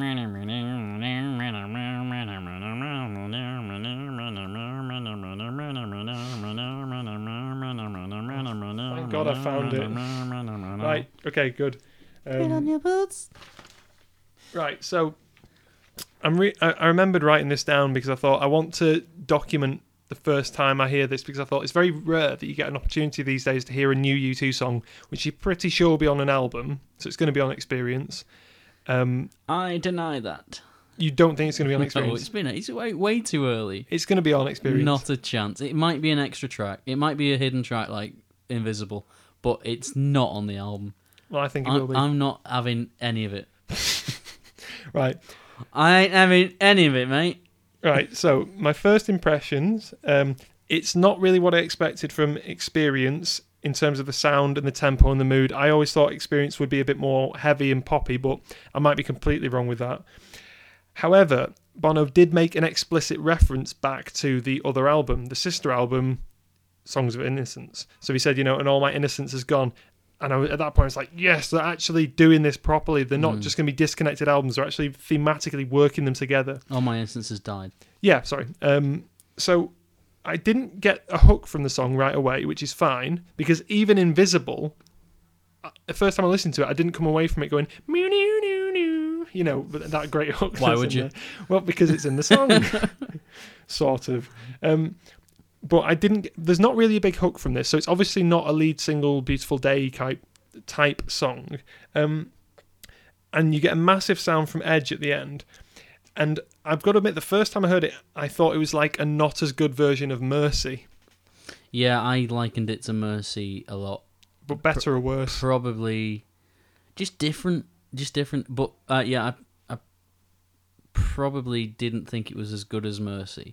Because we know and love that song. Yeah, there's a lot of lyrics in Mercy which are normally, floating around in my head. Like on one of the versions where Bono's singing because if we can, we must. And stuff like that, which I think is a pretty preachy line, but it's catchy and it sticks in my head. So yeah, I was likening it to that, and I didn't really know if it sounded a bit like a B-side. I didn't know if it was the strongest U2 song ever, but it's. I still listen to it. I listened to it last night before I went to bed, and I still really, really like. I like the song. I think it gets catchier as you listen to it. It's a grower, is what I'm trying to say. Well, that's what I was going to say. I now absolutely love this song. Really want it to be on Experience. I mean, not just for the fact that it links back to Innocence, but because it's a great song. Bono's got a real sense of encountering his own mortality here, which I don't think we've really had that as much. He's talking about, he sounds like he's a 50-odd-year-old bloke. He's talking about waking up at 4 a.m. He's worried and scared about all the darkness that's swarming around him. The lyrics are good as well. Actual good lyrics. And this is perhaps why, if it hadn't been there, I might not have thought this. But I was thinking, I really wish I was watching the Innocence tour and I had a new album to get into and we were moving things on and not looking back. And I've read a lot of really good journalism on this tour. Even papers that are usually very sniffy about U2 were saying this is great, it works really well. It's a heritage act, but it's not a heritage act in a bad way. They've actually done fantastically in terms of the response that's come to this. It's been very, very positive. Having said that, it's not what I want, and that's maybe the little I don't know, bit of poison that's in the gig, if that's not too dramatic. It's not Experience, and that's what I want. Well, yeah, but we're going to get that, aren't we? But I don't want them to do this with. I don't want to see Acton Baby. Acton Baby's my favourite album. I don't want to see Acton Baby. Do you want to see Zoo TV live though? No, because that was its own thing. Yeah, and I don't think Zoo TV would work these days. No, because everyone has a Zoo TV in the front room and in their pocket. Like, Zoo TV already exists. You live in it, people. It's like a conspiracy theorist. Political. Yeah. Hard party political broadcast there. Hard-hitting social commentary from me. Yeah, so it was great. I'm glad they finished with a new song because they're pointing to the future. Yeah. And it just can't come quick enough. That's the problem. We've got to wait till at least October. Yeah. And then Noel G comes back, sans High Flying Bees, to play Don't Look Back in A. Or Anger. We've talked about this song on the podcast before, I think. It's a song that is obviously quite close to our hearts, given the recent Manchester attacks and how it's become associated with those. And there's a certain solidarity and a kind of a gesture of we're going to carry on singing no matter what and attending things. So it was good. Edge played the solo, which I was surprised about. I didn't think Edge would be playing the solo to it, but he did a good job. He messed it up a bit. I remember that. I thought he did all right. Adam was particularly good, though. Well, it's Adam playing an Oasis song, so it's... I don't mean this to sound rude, but it's probably not that complex. But, you can play an uncomplex song badly. Yeah. And yeah. Adam didn't. Well, clap to Adam Clayton. Thank you. Yeah, and then we just waltzed off into the night and got the hell out of there.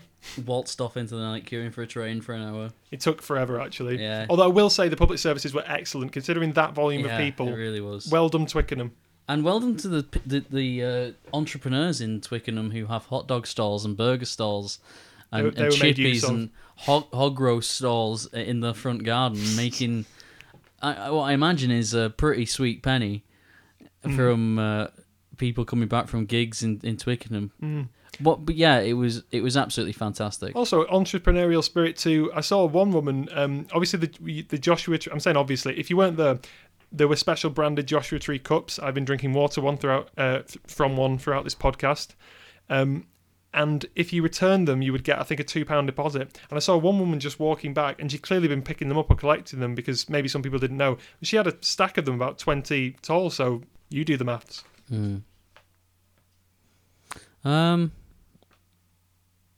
Man, it was a good gig. I feel like I'm still processing it, really. Yeah, it is weird. I'm glad that we didn't do this straight away. We have waited a couple of weeks to actually go through the motions. I am happier now about the gig, weirdly, than I was on the night. As in, my immediate reactions, for some reason, were a little bit negative. I just feel like I was a part of something.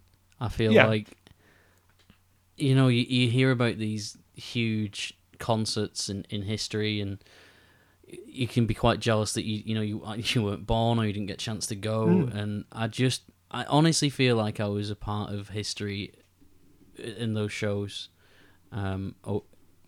That show, that first Twickenham show.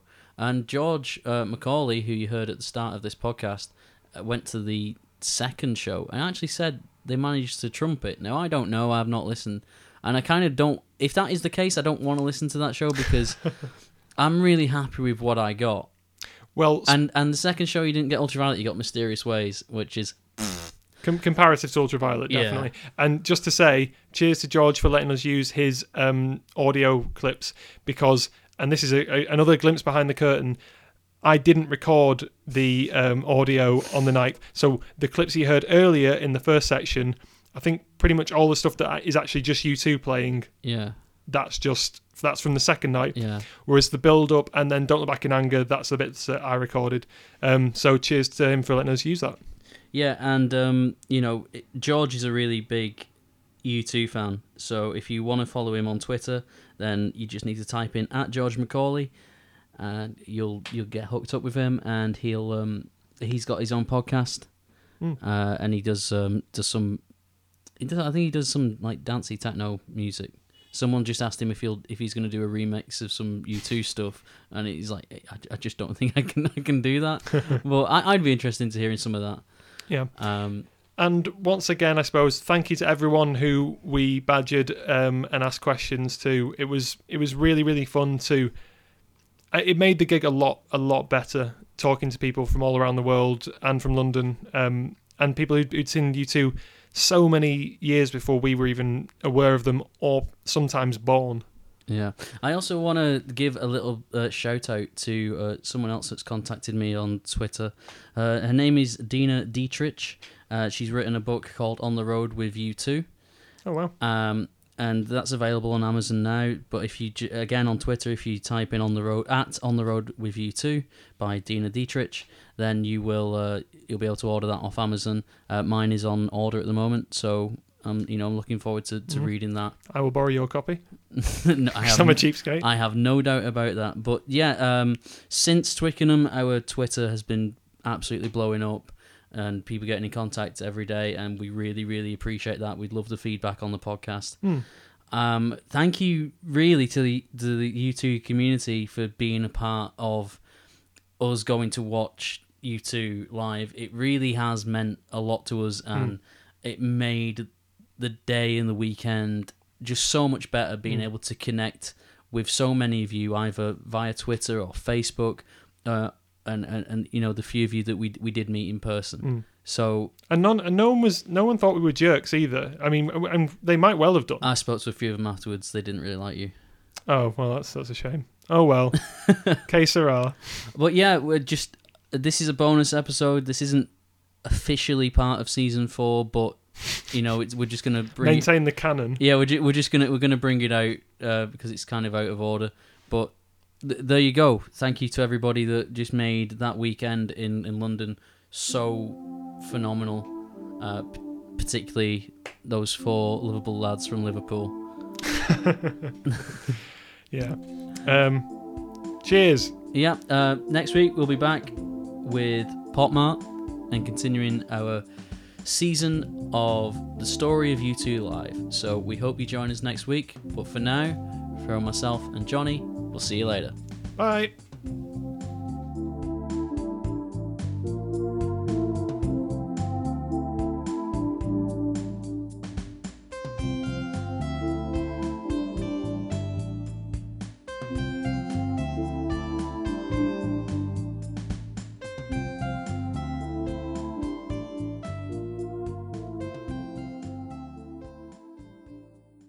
Hi there, thanks for listening to the show. If you'd like to get in touch, please contact us on facebook.com/review2 or on soundcloud.com/review2 or search for the Review2 podcast on iTunes. You can also email us at review2contact@gmail.com. Please like, comment and subscribe. Thank you. Hi there, thanks for listening to the show. If you'd like to get in touch, please contact us on facebook.com/review2 or on soundcloud.com/review2 or search for the Review2 podcast on iTunes. You can also email us at review2contact@gmail.com. Please like, comment and subscribe. Thank you.